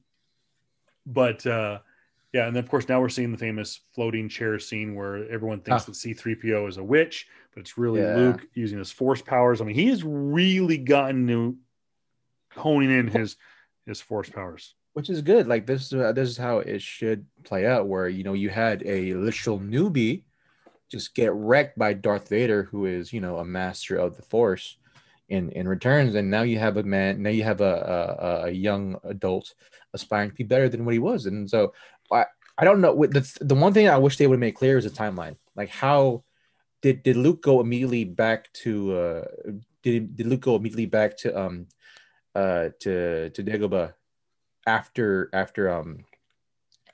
Revenge of the Sith, or Empire Strikes Back? Yeah, like after his injuries and all that stuff, right? You go straight there because like there's an obvious time skip, right? In that role. I mean, there's been some theories as to you think they did because Lando as well said he's gonna go search for Han, and the search for Han and how Lando is trying to take I don't know how long he is taking that time, but like you would think at least a couple months have passed by from this time frame, especially when knowing now with the beginning of that, they're making another freaking Death Star, right? How long did that freaking take? Yeah. And so you would think there is some off-screen type of training going on, and then we have on-screen training still off-screen where we have after Han is saved, saying, "Hey, I gotta go back to Master Yoda and I'm gonna go finish my training because I promised him." This is cool. According to an article from December of 2016 from the Hollywood Reporter, says The Empire Strikes Back takes place 3 years after the events of A New Hope, giving the rebels just enough time to move to Hoth before the Empire discovers them. And then Return of the Jedi takes place just a year after that, which means either means that Luke is a very quick study, or else it really doesn't take much to become a Jedi. That's according to the Hollywood Reporter. But I think he's the one. I think that you have to take into consideration that Luke not only is gifted as a person to want to become a Jedi, but he is he comes from a heritage. His father was a Jedi Master turned. Well, yeah. No, was he Jedi? No, he didn't know. He was Jedi Knight. Never Knight. Gained the level of Master. Yeah. Obviously he's a Sith Lord, but nonetheless. No, so he's a Jedi. Anakin was a Jedi Knight. And Luke, like my father before me, becomes a Jedi Knight. And they do call him Jedi Master. He is a Jedi Master. So you got to take into consideration the two Jedi Masters that Luke trains under for a year is the 2 greatest Jedis in canon, Obi-Wan and Yoda. So if Luke is spending every waking moment he can between the events of Empire Strikes Back and Return of the Jedi, studying with Master Yoda, why wouldn't he be able to? Yeah, exactly. I mean, think about it. I mean, you're a physical trainer. I mean, not an actual like certified trainer, but I mean, you work on your body. You are you exercise stuff like that. Yeah. If you went full board, and this was, you're also working with the rebel army and stuff like that. But for the most part, if you're going full board and you're training, let's just say every single day for like 6 hours, on your craft, you could become a physical specimen. What, 6, 8, 10 months? Yeah, inside of a year, right? Yeah, it's specifically like what. Here's the thing that people tend to forget: Luke is a prodigy. Luke is a prodigy for it's kind of like a glass over because of like he's this freaking hoboken kid from buttfuck nowhere in the desert. And that's what people are supposed to view him as, when really he's a literal kid to the Darth fucking Lord himself. Like he's Darth Vader's son. He comes from a heritage of Force influence people, and he is the chosen one that was said in prophecy. Yeah, he's definitely gonna be the one. Like another big reveal. Which one? Where Leia says, you have a power that I'll never be able to understand. And Leia, Luke says, he goes, basically, this is where he is saying, no, my family has this. My father has it. I have it. And my sister, and reveals to Leia that not only does she have in herself the Force, or has the ability to harness the Force and become a Jedi and garner these great powers, that they are brother and sister. Yeah. And of course also reveals to Leia, one of the main protagonists in this movie. For the first time, Luke unveils to not just his sister, but to one of the main protagonists, that the big bad, the bad of bads, Darth Vader, is my father. And basically says, I am emotionally close to the bad guy, to the target of targets that we're going after. So sorry, this scene popped up. No, it's good. It's a good thing to have. It's a good it's reflex because good input in it. It's just like Lucas was specifically for the time. He was heralded as the guy. Like it's but the thing about that is it's taken up to about three movies for him to be the guy, right? To be the head. Like before, we would think when we watched the first one, right? Okay, it might be Luke, but really it's Han. Oh, actually, maybe it might be Leia, right? It's a trio. It's a trio, so it's been on an ensemble cast. Cool. In 2, okay, it's looking a little bit like Luke's film. Oh, actually, but no, Han has a strong showing again. Oh wait, no, Leia has a strong showing again. Oh wait, those two are really good. Might be their movie, or maybe it's just ensemble again, right? In the third movie, it's Luke's film. Yeah, it's Luke's film. It's Luke's film. Like it's Luke's film because it's the eclipse. It is the climax of his hero journey, where it's saying, "Hey, I'm the Jedi," right? The Jedi is what we've come to. This whole freaking film was made for him. He's the Jedi, right? The Jedi, Return of the Jedi, Return of him. Is back to prominence now. So yeah, this film was for him. He is the main guy now in this movie, as it should be, because he was the nobody from nowhere, right? In a desert planet, and now he became the literal hope for the galaxy. And so yeah, he was gonna take a year with the Yoda, who is arguably the best Jedi of all time at that point. And then before that, he was trained by the second best Jedi of all time in Obi-Wan. So yeah, he's gonna and also instill that with like that he's just a prodigy in general. Like, yeah, he's gonna pick up things pretty freaking fast. But even at that point, he was still a Jedi Knight. He wasn't a full-on Jedi Master. He didn't have all the skills and all the powers that would say Vader has still, or even that Obi-Wan had, or that Yoda had. Right? He wasn't force pushing people all the way all day. He wasn't force chucking people all day. No, he was using Jedi. He was using his mind tricks, and he was using his skills with his blade. Like that's it. He was still very much a knight to that point, and I'm glad. I shouldn't say that. I'm just happy how do I word this correctly so we don't spoil what's happening? I'm just happy that the extended universe expanded on what happened after these movies. I will say that. Oh my goodness, JR. I'm sorry. It's just more so like if people really want to know what old man Luke or Luke who's a Jedi Master could do, read or watch the extended universe stuff. Like the dude can force push and pull a freaking planet. He could use lightning. Like he used dark, like lightning is a dark aspect of the force. He was able to use it and extend it from like a galaxy away. His force speed is incredibly fast. The dude was no one to, it wasn't someone to mess with, right? Like people feared the name Jedi Master Luke Skywalker. If you were on the Sith side, people feared that freaking name because of how much of a badass he was. And that's what I hope that eventually, when all this Star Wars buzz is continue going around, that hopefully will peer into that aspect of the extended universe. We'll see more of that, Luke.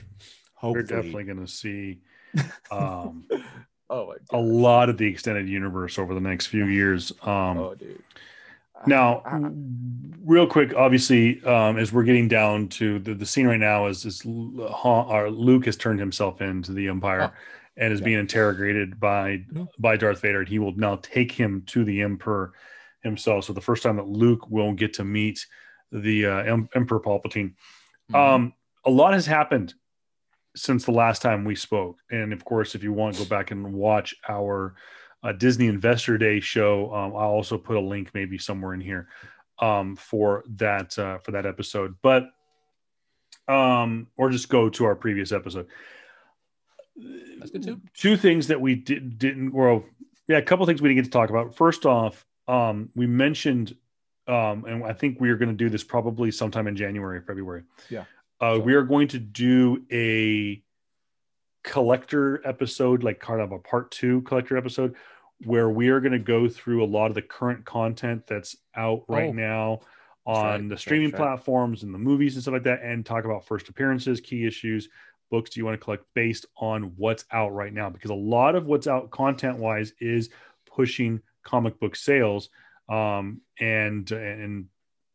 vice versa. Actually, comic book sales are driving up streaming content. I mean, you look at stuff like was it God Country, and is doing massive, but that was based on the comic book sales. Eventually we're going to get to see a Saga show, I believe, and whatnot. So real quick too, like just to come off of that, like already right now, since Christian Bale was announced to be Gore the God Killer, right? His first the first appearance of Gore was back in I think Thor the God of Lightning issue 2.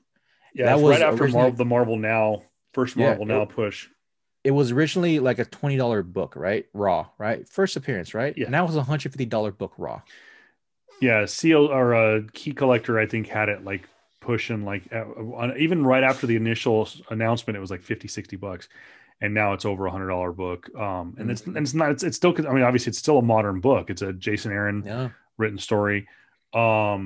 I know that because we're not getting as much information about where Jane Foster is going to fit into this already massive cast for Thor: Love of Thunder. The Thor the first appearances for the first appearance of Jane Foster as Lady Thor, those books kind of fluctuate between between $50 and $70 and $100. They kind of have gone kind of all over the place. So we'll get to that in probably like in January, February. We will. Real quick though, one thing we did not mention that in our going back and listening to the podcast was in Doctor Strange 2, The Multiverse of Madness, which of course is officially going to be directed by Sam Raimi and starring Benedict Cumberbatch and Elizabeth Olsen as Wanda Maximoff, but making her cinematic debut will be America Chavez. Debuting. America Chavez will appear in character on the big screen. No Disney Plus show on the big screen in I heard that she was, but I heard that she was getting Disney Plus right afterwards, though. Yeah, but I'm just saying is that you look at like Kamala Khan, who's making her debut in a Disney Plus show, and then eventually going to appear in Captain Marvel 2. You look at Jennifer Walters going to make her appearance in She-Hulk, the show, and then eventually appear in the movies. Riri Williams going to appear in a Disney Plus show, and eventually will go into the greater Marvel Cinematic Universe. Again, not going to get into too much detail as to how this comes about, but this information, and we just posted it to the article to our Facebook page this morning. So in 3, 2, 1, spoiler alert for The Mandalorian. We are getting a spin-off series. It is official. Disney and Lucasfilm have made this known that the Book of Boba Fett is not Mandalorian season 3. It is officially a spin-off show. So people were thinking that the Book of Boba Fett was going to be Mandalorian season 3 based on, and I'll say this as vague as possible, based on how season 2 ends. It was kind of open-ended. Do we get a season 3? What Mandalorian is it going to be? Is it going to be Din Djarin? Basically, is it going to be Pedro Pascal coming back as Mando, or is it going to be another Mandalorian in the season? Because they've said that this show can go on and on and on, and it does not have to be Pedro Pascal's Mandalorian character that is at the lead. It could be any of the Mandalorian. As we now have really opened up the lore of Mandalore, and of course we will talk more about that in in Rebels and Clone Wars, and then when eventually in Mandalorian. But again, we're now getting face to face. We have Emperor Palpatine and Luke Skywalker meeting for the first time. So yeah, good news is, like I said, the Book of Boba Fett will be a spinoff. It's coming out Christmas of 2021. So we have 12 months away before we get yet another Star Wars TV show, because just prior to Christmas of 2021, we are going to get Mandalorian season 3, which should be going into production here very shortly. And then of course we will get Rangers of the New Republic. We will also get The Bad Batch, which is going to be a new animated series we get to talk too much about and whatnot. So was Ahsoka coming in 21 or in 22? I think 22. So Ahsoka, I know someone, I think I read somewhere online that they have began production, but Disney Plus is so packed for 2021. I really doubt that they're going to get it out, because you have to imagine, we have Mandalorian season 2 is over now. We have WandaVision launches in 3 weeks. Yeah, that's right. It's going to go for about eight episodes, so similar to Mandalorian. Then in March, pretty much at the tail end of WandaVision, we will get Falcon and the Winter Soldier. One would have to assume we will then get Loki sometime in late April or May, which would then take us, if that's again based on the formula that they're 8-episode series, we would then get the What If, which is going to be approximately what they've told us is going to be 20 episodes. How long are they? We don't know. They could be full-length feature animated films, which would be holy shit. They could be 45 minutes, like a TV show. We don't know, Possibly. But we do know that there's going to be somewhere around 20 episodes of What If in the summer. And then, I mean, they're filming Miss Marvel. They're filming She-Hulk. They're filming all this. They're filming so many freaking, which is great. Which is good. It's a good problem to have on Marvel's on Disney Plus side, or just on Disney side in general. Because for me, I would definitely love for them to take their time with Ahsoka. I mean, I've waited for this freaking character for at least 10, 15 years now. Oh yeah. Like for that amount of time, I'm okay with waiting for her. I'm okay with waiting for Ahsoka another year or so when they do it correctly, right? Like case in point, harken back to my first freaking point to CDPR, CD Projekt Red. It will be disservice if they release Ahsoka, right, without fully fleshing out everything, right? And just let that breathe. Let John, let whoever is running that show do their magic and taking their time. I want to her. I definitely want her to be a prominent figure in the Star Wars universe. In whether it be the small screen, the streaming screen, or the freaking big screen. I'm hoping she gets to the big screen. I'm hoping they harken her back somehow. She's gonna be a little bit older, and that's okay. I'm fine with that. You know, I just want Ahsoka to be done correctly, done right. You know, I want her to have justice, really. So the rumors going around is not only are they going to address where Ahsoka Tano has been for all this time, address the hiding, because you guys understand that Ahsoka has not been seen. One really and truly, she went into hiding after Order 66 was issued. That's in the Revenge of the Sith. She would have been like 10, I think, 10 to 12 years old. She was still very much a Padawan when she was still, well, not really. I forget exactly her full knighthood afterwards. But during Rebels, she was very much older. She should have been a little bit older than Luke was. But Rebels still takes place in the time between Revenge of the Sith and A New Hope, correct? Yep. I mean, dude, it's like Luke was basically a baby, and then he became, I think, like he was supposed to be like what, 16, 17 years old, but then he's like 21 there. Yeah. So it's the same concept. You know, Luke, Ahsoka is originally supposed to be young. She's supposed to be possibly about 10 years older than Luke, right? At the end of at the beginning of A New Hope. Yeah. So we haven't seen Ahsoka essentially since prior to the Galactic Civil War, the Battle of A New Hope.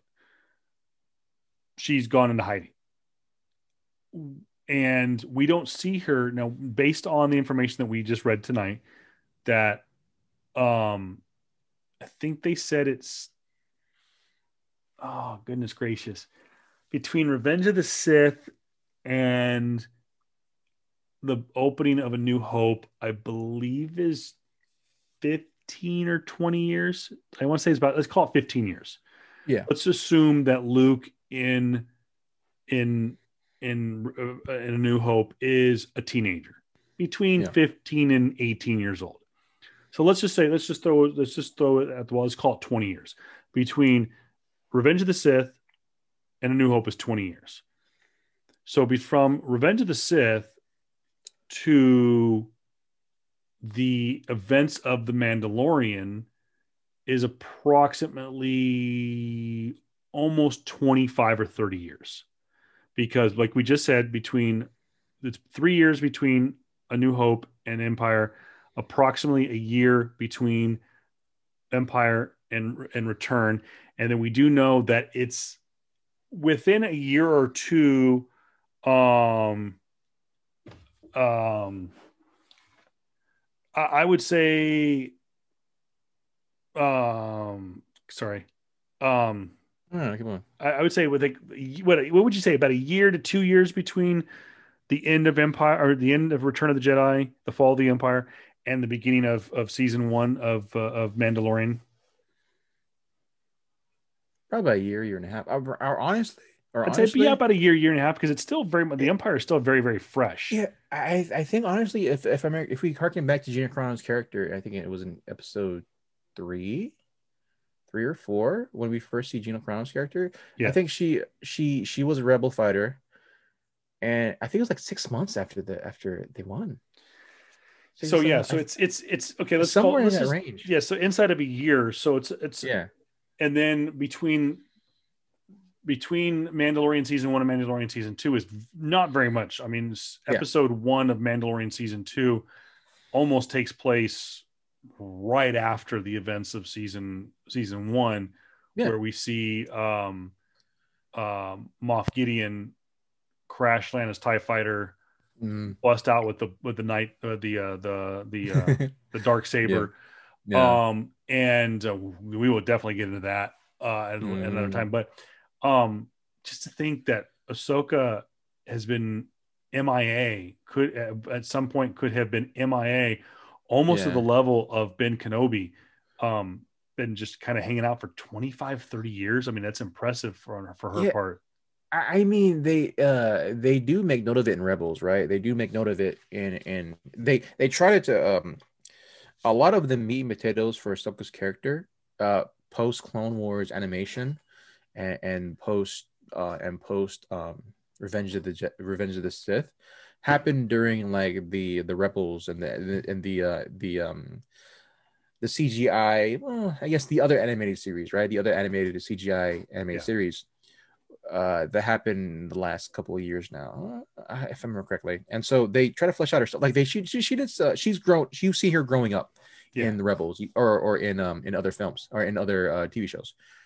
And I forget like where it was exactly, but I think she fought off against. I don't know if it was. I don't know if she fought off against Darth Maul particularly, or she fought against. I think she did fight against. If I remember correctly, she fought against Darth Maul. Yeah. Damn. Like she fought against Darth Maul, and this is after he got his leg cut off. So. Oh yeah.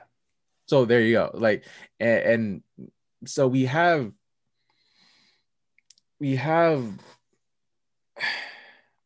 a universe that was, or we have a series that wasn't technically, seen as canon the last couple of years. Hopefully now is, because we had, I remember correctly, she had some conversations with freaking Ben Kenobi.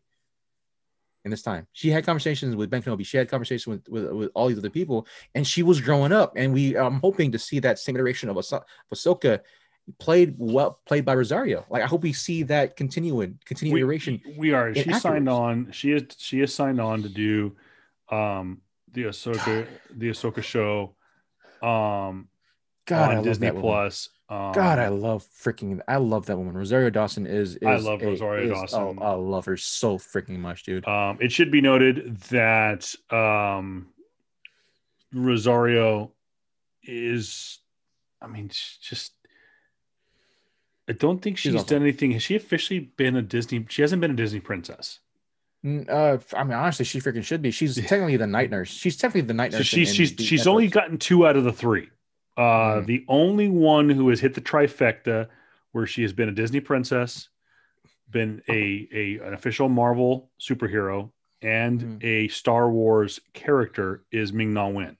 Ming-Na Wen, of course, the original Mulan. She plays Agent Melinda May in Agents of S.H.I.E.L.D., which a lot of people are hoping will be canonized, that she will officially become a part of it, which I really think they're going to. Yeah, they should. And then, of course, and I think I think that S.H.I.E.L.D. will get canonized completely based on 2 characters.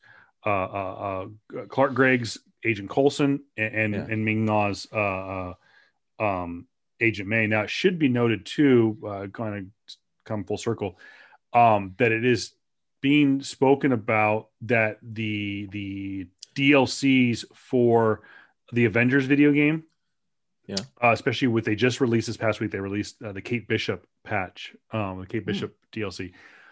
Supposedly, and I haven't played it yet, I haven't got it yet, I haven't played Avengers in a while, and I might have to bust it out this weekend, is supposedly within the Kate Bishop story, we see an original character from the Agents of S.H.I.E.L.D.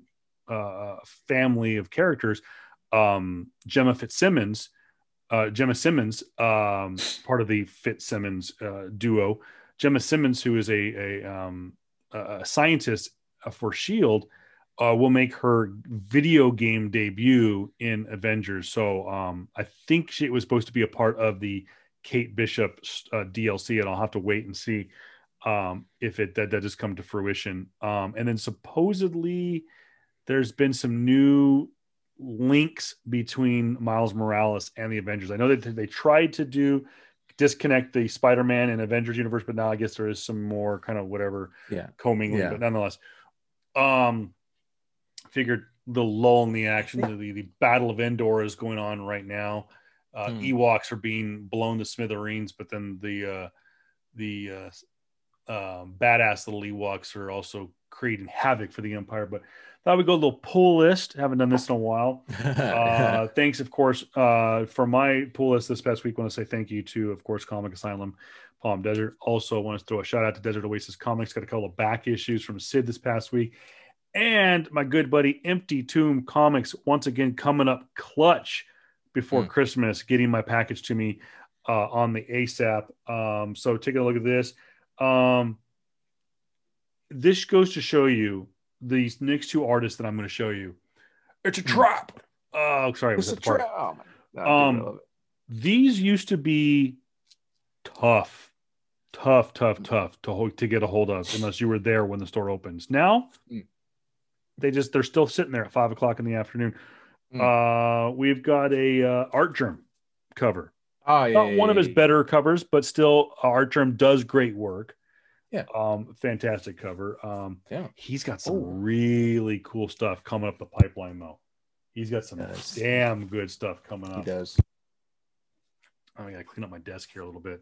I kicked my daughter out of the office, so I've kind of laid claim to the desk throne.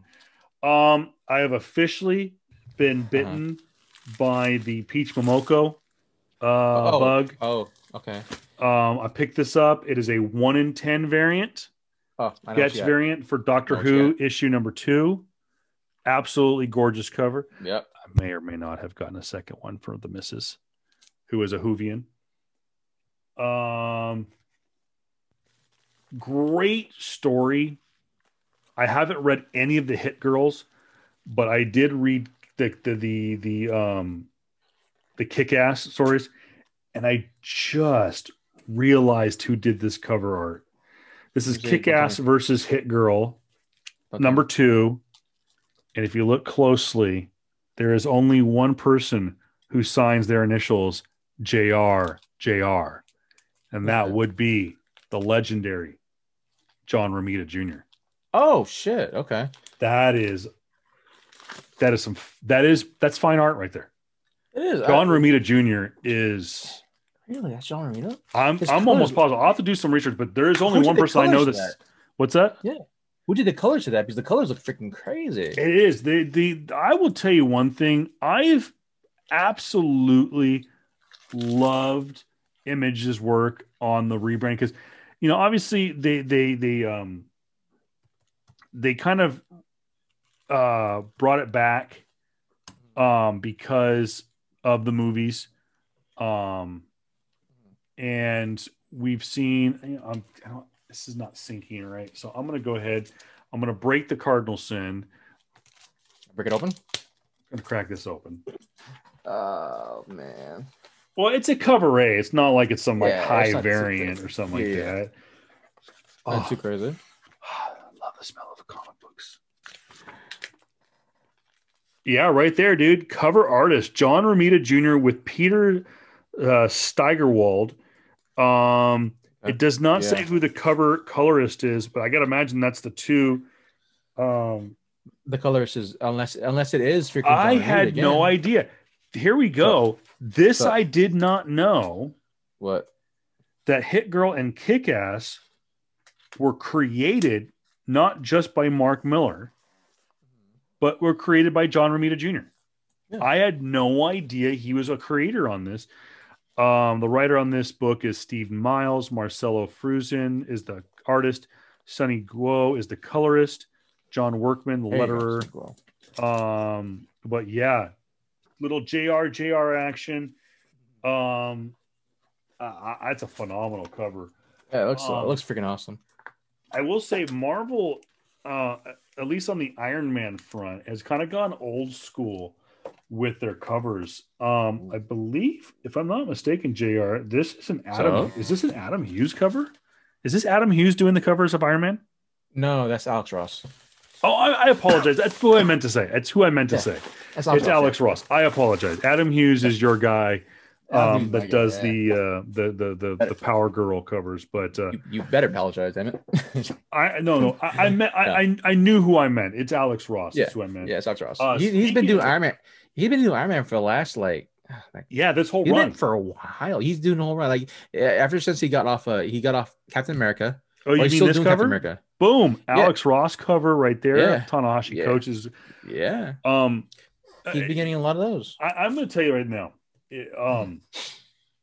Comic-Con International and the Eisner Awards. By the way, we are now at the final battle between Anakin Skywalker and Darth Vader. And Luke. Luke and Anakin. Luke and Anakin. Yeah. We saw Luke and Darth in the last movie. Now it's father versus son. It's Luke and Anakin. Yep. Eisner Awards, CCI. I'm telling you right now that whether we have a Comic-Con or not in 2021, which I think we're going to have one. We should, yeah. I think we're going to have it. It's not going to be as big as years past. It's going to, I bet you it's going to take 5 years to get back to where it was. Which is cool. Tanahashi Coates needs to be nominated for an Eisner for his Captain America run. Yeah. His Black Panther run is legendary. Hall of Fame worthy. It put him on the map as a writer in comic books. Yeah. His run on Captain America is outstanding. Phenomenal. He's freaking amazing, dude. He's so good. Yeah, he's really like his books outside of comics are freaking great. Oh, dude, I gotta say, did you get the nullified variant of that or no? No. I missed out on that too. I gotta double check this one. I know Jason Campbell's autograph. J. Scott Campbell. His friends get to call him Jason. I gotta double check this. Is this no? This. Why are you showing that, guys? I will show off my one. Go ahead. I had my phone this week, but I will show you my one and only. Can you see it? Damn it! There you go. Okay, this is. There you go. Right there. That's mine for the day. It's the Spider Woman. Oh, is that the Virgin variant? The Virgin Art Germ. Oh, that's a good one. Okay, this is not who I thought it was. This is not. No, that's not Campbell. It's not Campbell. It's not Campbell. It looks like his autograph, though. It looks like his signature. Let me see. Let me pull it up. Actually, I'm trying to see. It's not as big. God, no. His Campbell's calligraphy is like one of the best in the business. Oh yeah. Cover artist goes to Pepe Larraza and Marty Garcia. It's still a cool cover. It does. Yeah. It does have a little bit of a kiss of Campbell to it. Yeah. Only because Campbell has been doing the Black Cat run for almost a year now. Yeah, like I think he stopped. Yeah, he stopped like what, maybe 2-3 issues ago.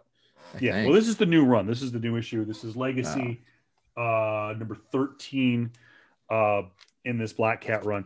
Had to go down memory lane. Cannot believe I got this cover. This is probably one of the best covers in the Wonder Woman run. This is going back to last year almost. This is Wonder Woman number 759. This is a Jim Lee cover. Found this bad boy at Sid's Desert Oasis. Cover. Good book. Good cover. And then I picked up 768. I'm going after all of the Wonder Womans from the current Rebirth run. Yeah. There has been some amazing artists that have drawn the Amazonian princess that is Diana Prince. But nonetheless, Middleton's done a great job at it. Great Jim Lee cover there. That cover, I don't know who it was. I don't know if that's not a Middleton. No, that one itself is not Middleton. Shouldn't be. No, it's not. That's not his run. No. His run's current. No. And then of course I got this from that might be for Zone. That actually might be for Zones. I think it is. It is. It's for Zones cover. Yeah. Yeah, because he did a run of quite a few cover Bs for Wonder Woman. Web of Spider-Man. Where is the Spider-Man? This is the Missing in Action series. This is Web of Spider-Man number 18 from 1986, September of 1986. If I'm not mistaken, this is first appearance of not Flash Thompson. Who's Venom? Oh, for Eddie Brock. Eddie Brock. First appearance of Eddie Yeah. Brock. And then of course I love this cover. This is Web of Spider-Man Part 4 of Resurrection. This is issue number 32 from 1987. Oh, that's an awesome cover. This is a cover B. This is because it's the direct edition, not the newsstand edition. Yeah. And then I promised you something a couple of weeks ago. This is, of course, Spawn number 311. That cover, my second version of this cover. Mm-hmm. But my good friend, Empty Tombs Comics, hooking a brother up with the black and white. Black and white's a good one too. So, again, job well done. Yep. I am a Jedi, like my father before me. Great, there it is. One of the great lines of the entire saga. Really, that whole line sums up 6 movies. In my opinion. A good, it does. Let's it's the whole exchange between Luke and Anakin, specifically when they're talking about basically conquering the universe and conquering everything, and how how Luke was just kind of poking and prodding his mind, like why he became to be the way he is. It was a good scene to me. Yeah. It was a great scene to me. Like, it was very poignant because, like, it's very much, to me, it felt very much like what the hell were you doing type of thing. And how do you become this way? I think more correctly. And how did you, what was your first response to when Darth became Anakin again?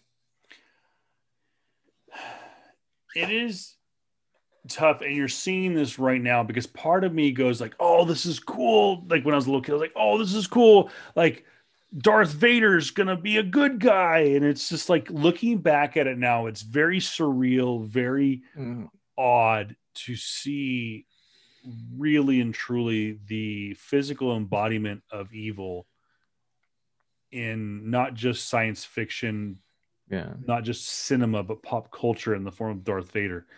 That here is this guy, this black visage of death incarnate in the form of Darth Vader. We know him, from Anakin killing younglings, killing children and women of the Sand People, to becoming Darth Vader and slaughtering rebels in that ship in Rogue One, going on to, without even batting an eyelash, choking out admirals and generals and lieutenants of the Imperial Army, to cutting off the arm of his own son after he proclaims, I am your father. He chops off without even just wham. I mean, he is the physical embodiment of death incarnate. And here he is, and just as a good guy, picks up the Emperor and hucks him over the edge. And really and truly a kind of a funny scene. If you haven't, again, I cannot put over how much how entertaining I thought it was the Lego Holiday Special, now streaming on Disney Plus. It does kind of talk about this scene. I will say that was always interesting. They show Obi-Wan's hand, or not Obi-Wan, Darth Vader's hand, and you see just wires and stuff coming out of his right hand. And obviously when you can do a movie in reverse and they go and they chop off Anakin's hand in the end of Attack of the Clones, it is just kind of interesting to see, like, oh wow, like his hand is just all electronics. He's not even a man anymore. That he's just all machine. It was interesting. Again, go back to your original question, that it was always kind of interesting to see the ultimate bad guy become a good guy, but still kind of like in a bad guy outfit. Like, looking back at it now, for me, I don't know how I feel. Like, I felt like Yeah, there should have been some type of granted it was the 80s, you know, it was still very much like, oh, you know, everything should have a good ending, right? Yeah. Happy ending type of stuff. And this is happy as Anakin, this is the happiest ending that Anakin will ever get type of thing. And I get that, but to me it felt like very much like kind of campy in a sense too. I was kind of hoping that he would do something in a way that I would like to remember Darth Vader. Like instead of like just like him turning good was cool, but him lifting up the Emperor and having that freaking walk and just tossing him over the edge, I'm like, that's campy as hell, bro. Like, take your lightsaber and chop him in half, type of thing, right? Be Darth Vader, but understandably so. What happened to his all that stuff, his hand too, and all that. Cool, understandable. But it felt very much like it was such a it was such a face turn.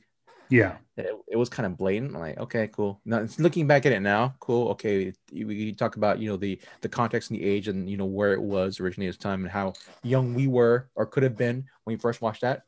But now I'm like, okay, it's kind of campy to me. Like, dude, you have all this power. I would have loved for Darth Vader to be like right behind Palpatine and just force choke him, kill him right then. Yeah. That would have been cool.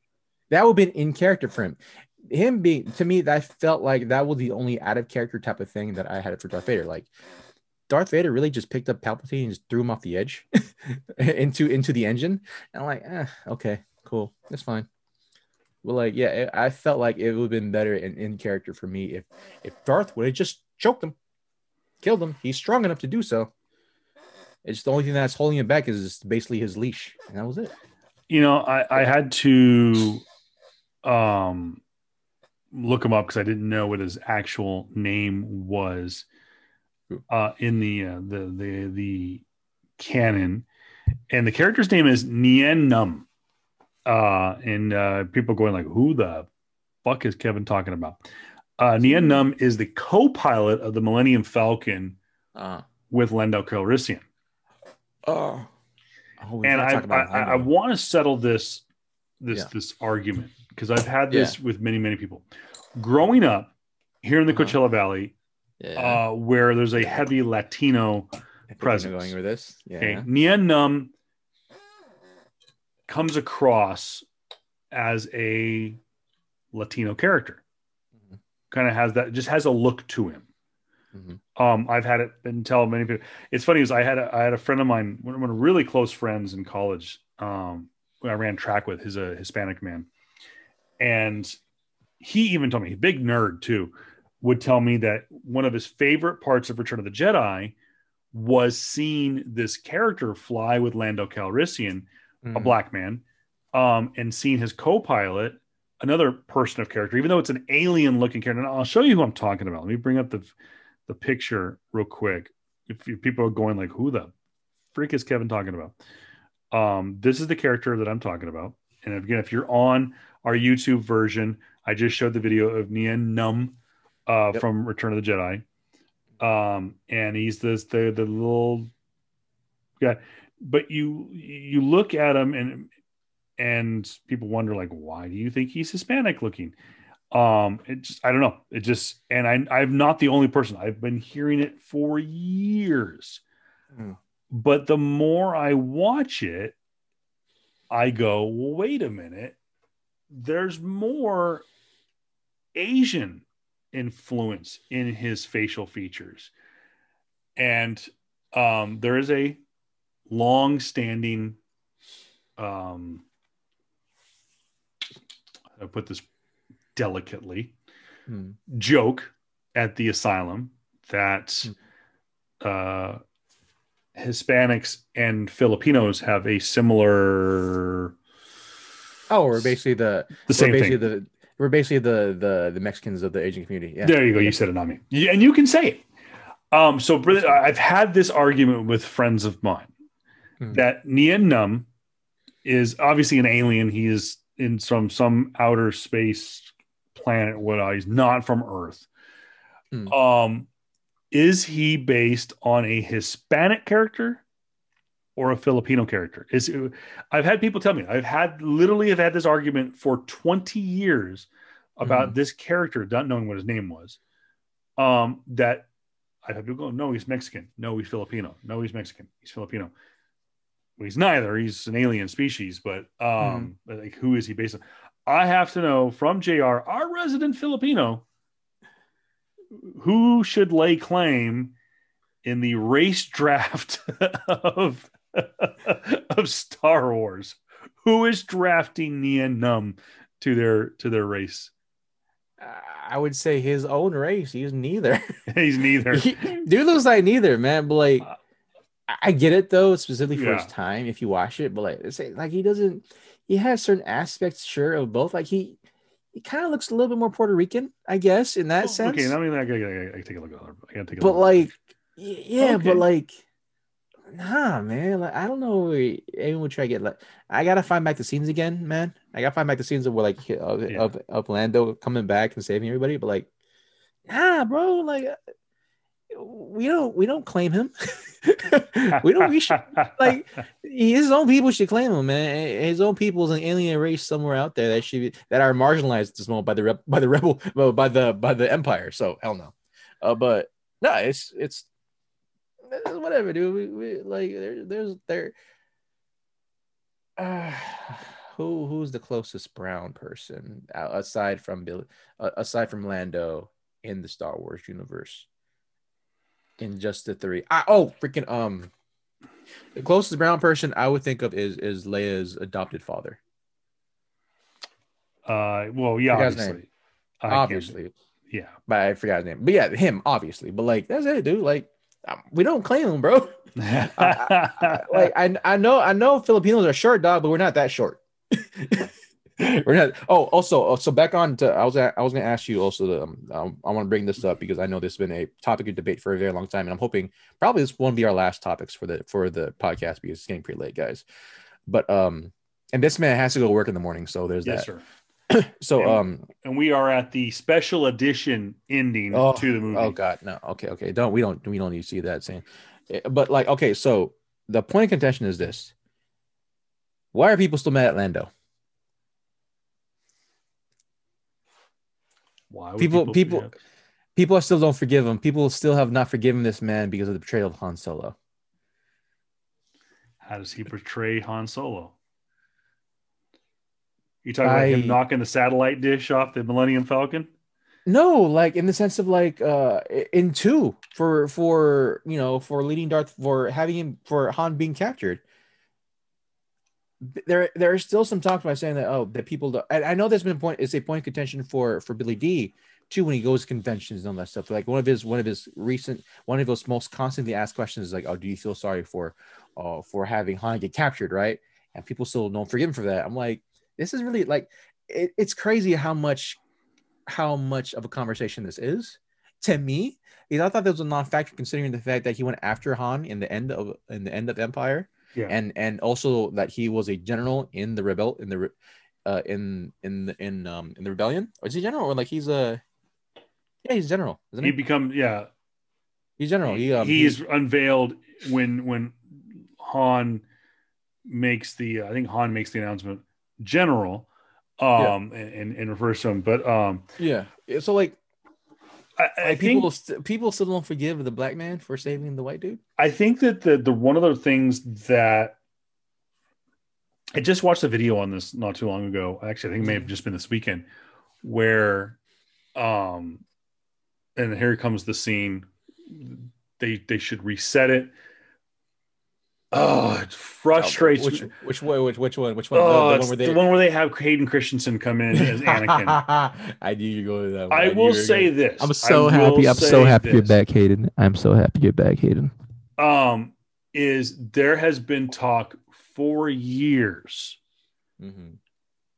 that they were thinking of removing Sir Alec Guinness because it makes no sense. Yeah. To have removed the older man version of Anakin Skywalker, basically the guy who played the Force Ghost in the original release in 1983, which is the older version of Anakin. You have the older version of of Yoda. You have the older version of Obi-Wan Kenobi. Yeah. Why they had to remove the old version of Anakin and put in Hayden Christensen. And then there was talk of removing Sir Alec Guinness, which, oh my God, they would have burned Lucas Valley to the ground. And replace him with Ewan McGregor. Oh my gosh, that would have been awful. But I'm glad that they didn't. There's been talk for years about them doing that. So wasn't there some type of like dispute about like likeness and all that stuff? That's why, or was it just straight up? I think like Alec Guinness his family has rights to it, or I don't know. There's legalities, but nonetheless. Yeah, in the same context for like the older Anakin, right? Like I think that like that could be it too. That it was literally during the time where we still had freaking Hayden Christensen around, and so like let's just put Hayden. Like he signed his life away to Star Wars, so let's just put his name. Let's just put his likeness in freaking everything. So I liked it. It put a pretty little bow on it. I can remember after the prequel trilogy's finished. Yeah. And I remember I sat down and watched. I remember we rewatched the original trilogy shortly after we saw Revenge of the Sith. And I was like, wow, this is it. Like I almost, because I remember sitting in the theater after Revenge of the Sith going, this is it. It's over. 6 movies in my lifetime, and I'll never see another Star Wars movie again. I will just have to watch these movies over and over and over and over and over and over and over again, which we've done. Not knowing in 2005 that 2005. So 11, trying to do the math real quick. Yeah. 11 years later, I would get The Force Awakens and we would get a whole new trilogy. Wait, 2005 or? Well, I saw Revenge of the Sith in 2000. Revenge of the Sith came out in 2005. Yeah. 2005. Yeah. So Force Awakens came out in 2016. Yeah. Okay. Yeah. There you go. No, wait. No, you're right. 2015. Yeah. 2015. 2015. Yeah. So 10 years later. Yeah. Duck, I went to freaking Comic-Con and saw it. So I never thought I'd see the day. I remember sitting when I heard about the Marvel, when Disney bought Lucasfilm, and they said immediately at the press conference for the purchase, we're doing a sequel trilogy. And when they announced J.J. Abrams as the director, I was like, holy crap, dude, this is sacrilegious. The guy did Star Trek. So I honestly thought, I just remember sitting there watching. I watched those 6 movies over and over and over and over again because I thought I'd never get to see another Star Wars movie, not knowing that are we going to get not only 1, not 2, but 3 new Star Wars movies. We're going to get a brand new TV show called The Mandalorian, and which has now spawned multiple TV shows. We also got 2 spin-off Solo and Rogue One. Yep. Then now we're gonna get Rogue Squadron. Then we're gonna get the Taika Waititi Star Wars movie. Oh my gosh, so much content. Yeah, for years to come. Yeah, it's as long as they never reboot it. Reboot in the sense of like the last 3. I'm okay with. See, that's the thing. They're awful. Just like the first 3 are awful. But just let them go, and just build. You have. This is an example that we'll get into with The Mandalorian. Okay, is take the established content that we have. Take a little bit of the canon. Take a little bit of the extended universe, and make it work. And Jon Favreau is doing that. He is. Adding a little bit of, like, he added a set piece that was obviously from a broken pod racer from years past. So that's a nod and a wink and a nudge to the prequels. There are scenes I can't get into. There are scenes in season 2 that lay the groundwork for what we see in the JJ trilogy, the JJ and so the biggest for me, the biggest disservice that the recent trilogy has done specifically is that we've already had established characters in the extended universe already out there, really well established, really amazing characters in the hopes of the Solo kids, right? We had that was a bummer. We had 3 Solo kids, and two of them were basically Rey and Kylo.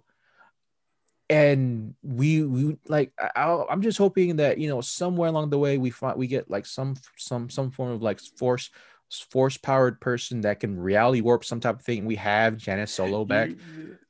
They'll figure out a way to make it work, but I don't think it's happened. Obviously, they've killed off Han Solo. They've obviously Carrie Fisher is not coming back. So Princess Leia is dead. Spoiler alert if you haven't seen the sequel trilogy, but we'll get into those next week. Force Awakens tentatively scheduled for next week. Thank you so much, guys, for staying with us and following our Star Wars journey. I can't believe we've already made it through not only the sequel trilogy, the prequel trilogy, the original trilogy, the 2 spinoffs, and now we're on the downward spiral towards the Rise of Skywalker, and eventually we will get to the TV shows. So JR, at this standpoint, we have now seen 8 movies. Where do you rank Jedi? Because you said last week or the last go round, you said that Empire is your number 1. Where? Let me see.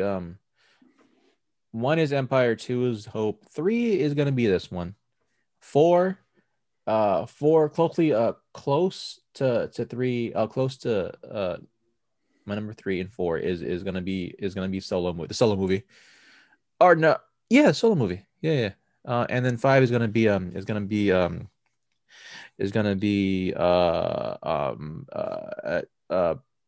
Rogue One, and then the prequel sequels. Right now on my list, I have A New Hope as number 1, Empire Strikes Back at number 2. I do have Return of the Jedi in my top 5 along with Rogue One. Solo is based on the movies that we've seen so far. A New Hope is number 1, Empire is number 2, Rogue One's number 3, Return is number 4, and Solo is number 5. And then after Solo would be Revenge of the Sith, Attack of the Clones, and The Phantom Menace. So we have not yet seen Rise of Skywalker. We have not yet watched The Last Jedi, and we have not yet watched The Force Awakens. That will be hopefully tentatively scheduled for next week. Guys, thank you so much for listening to our great show here and listening to JR absolutely lambaste Cyberpunk 2077, but we hopefully made up for it by taking a delve into.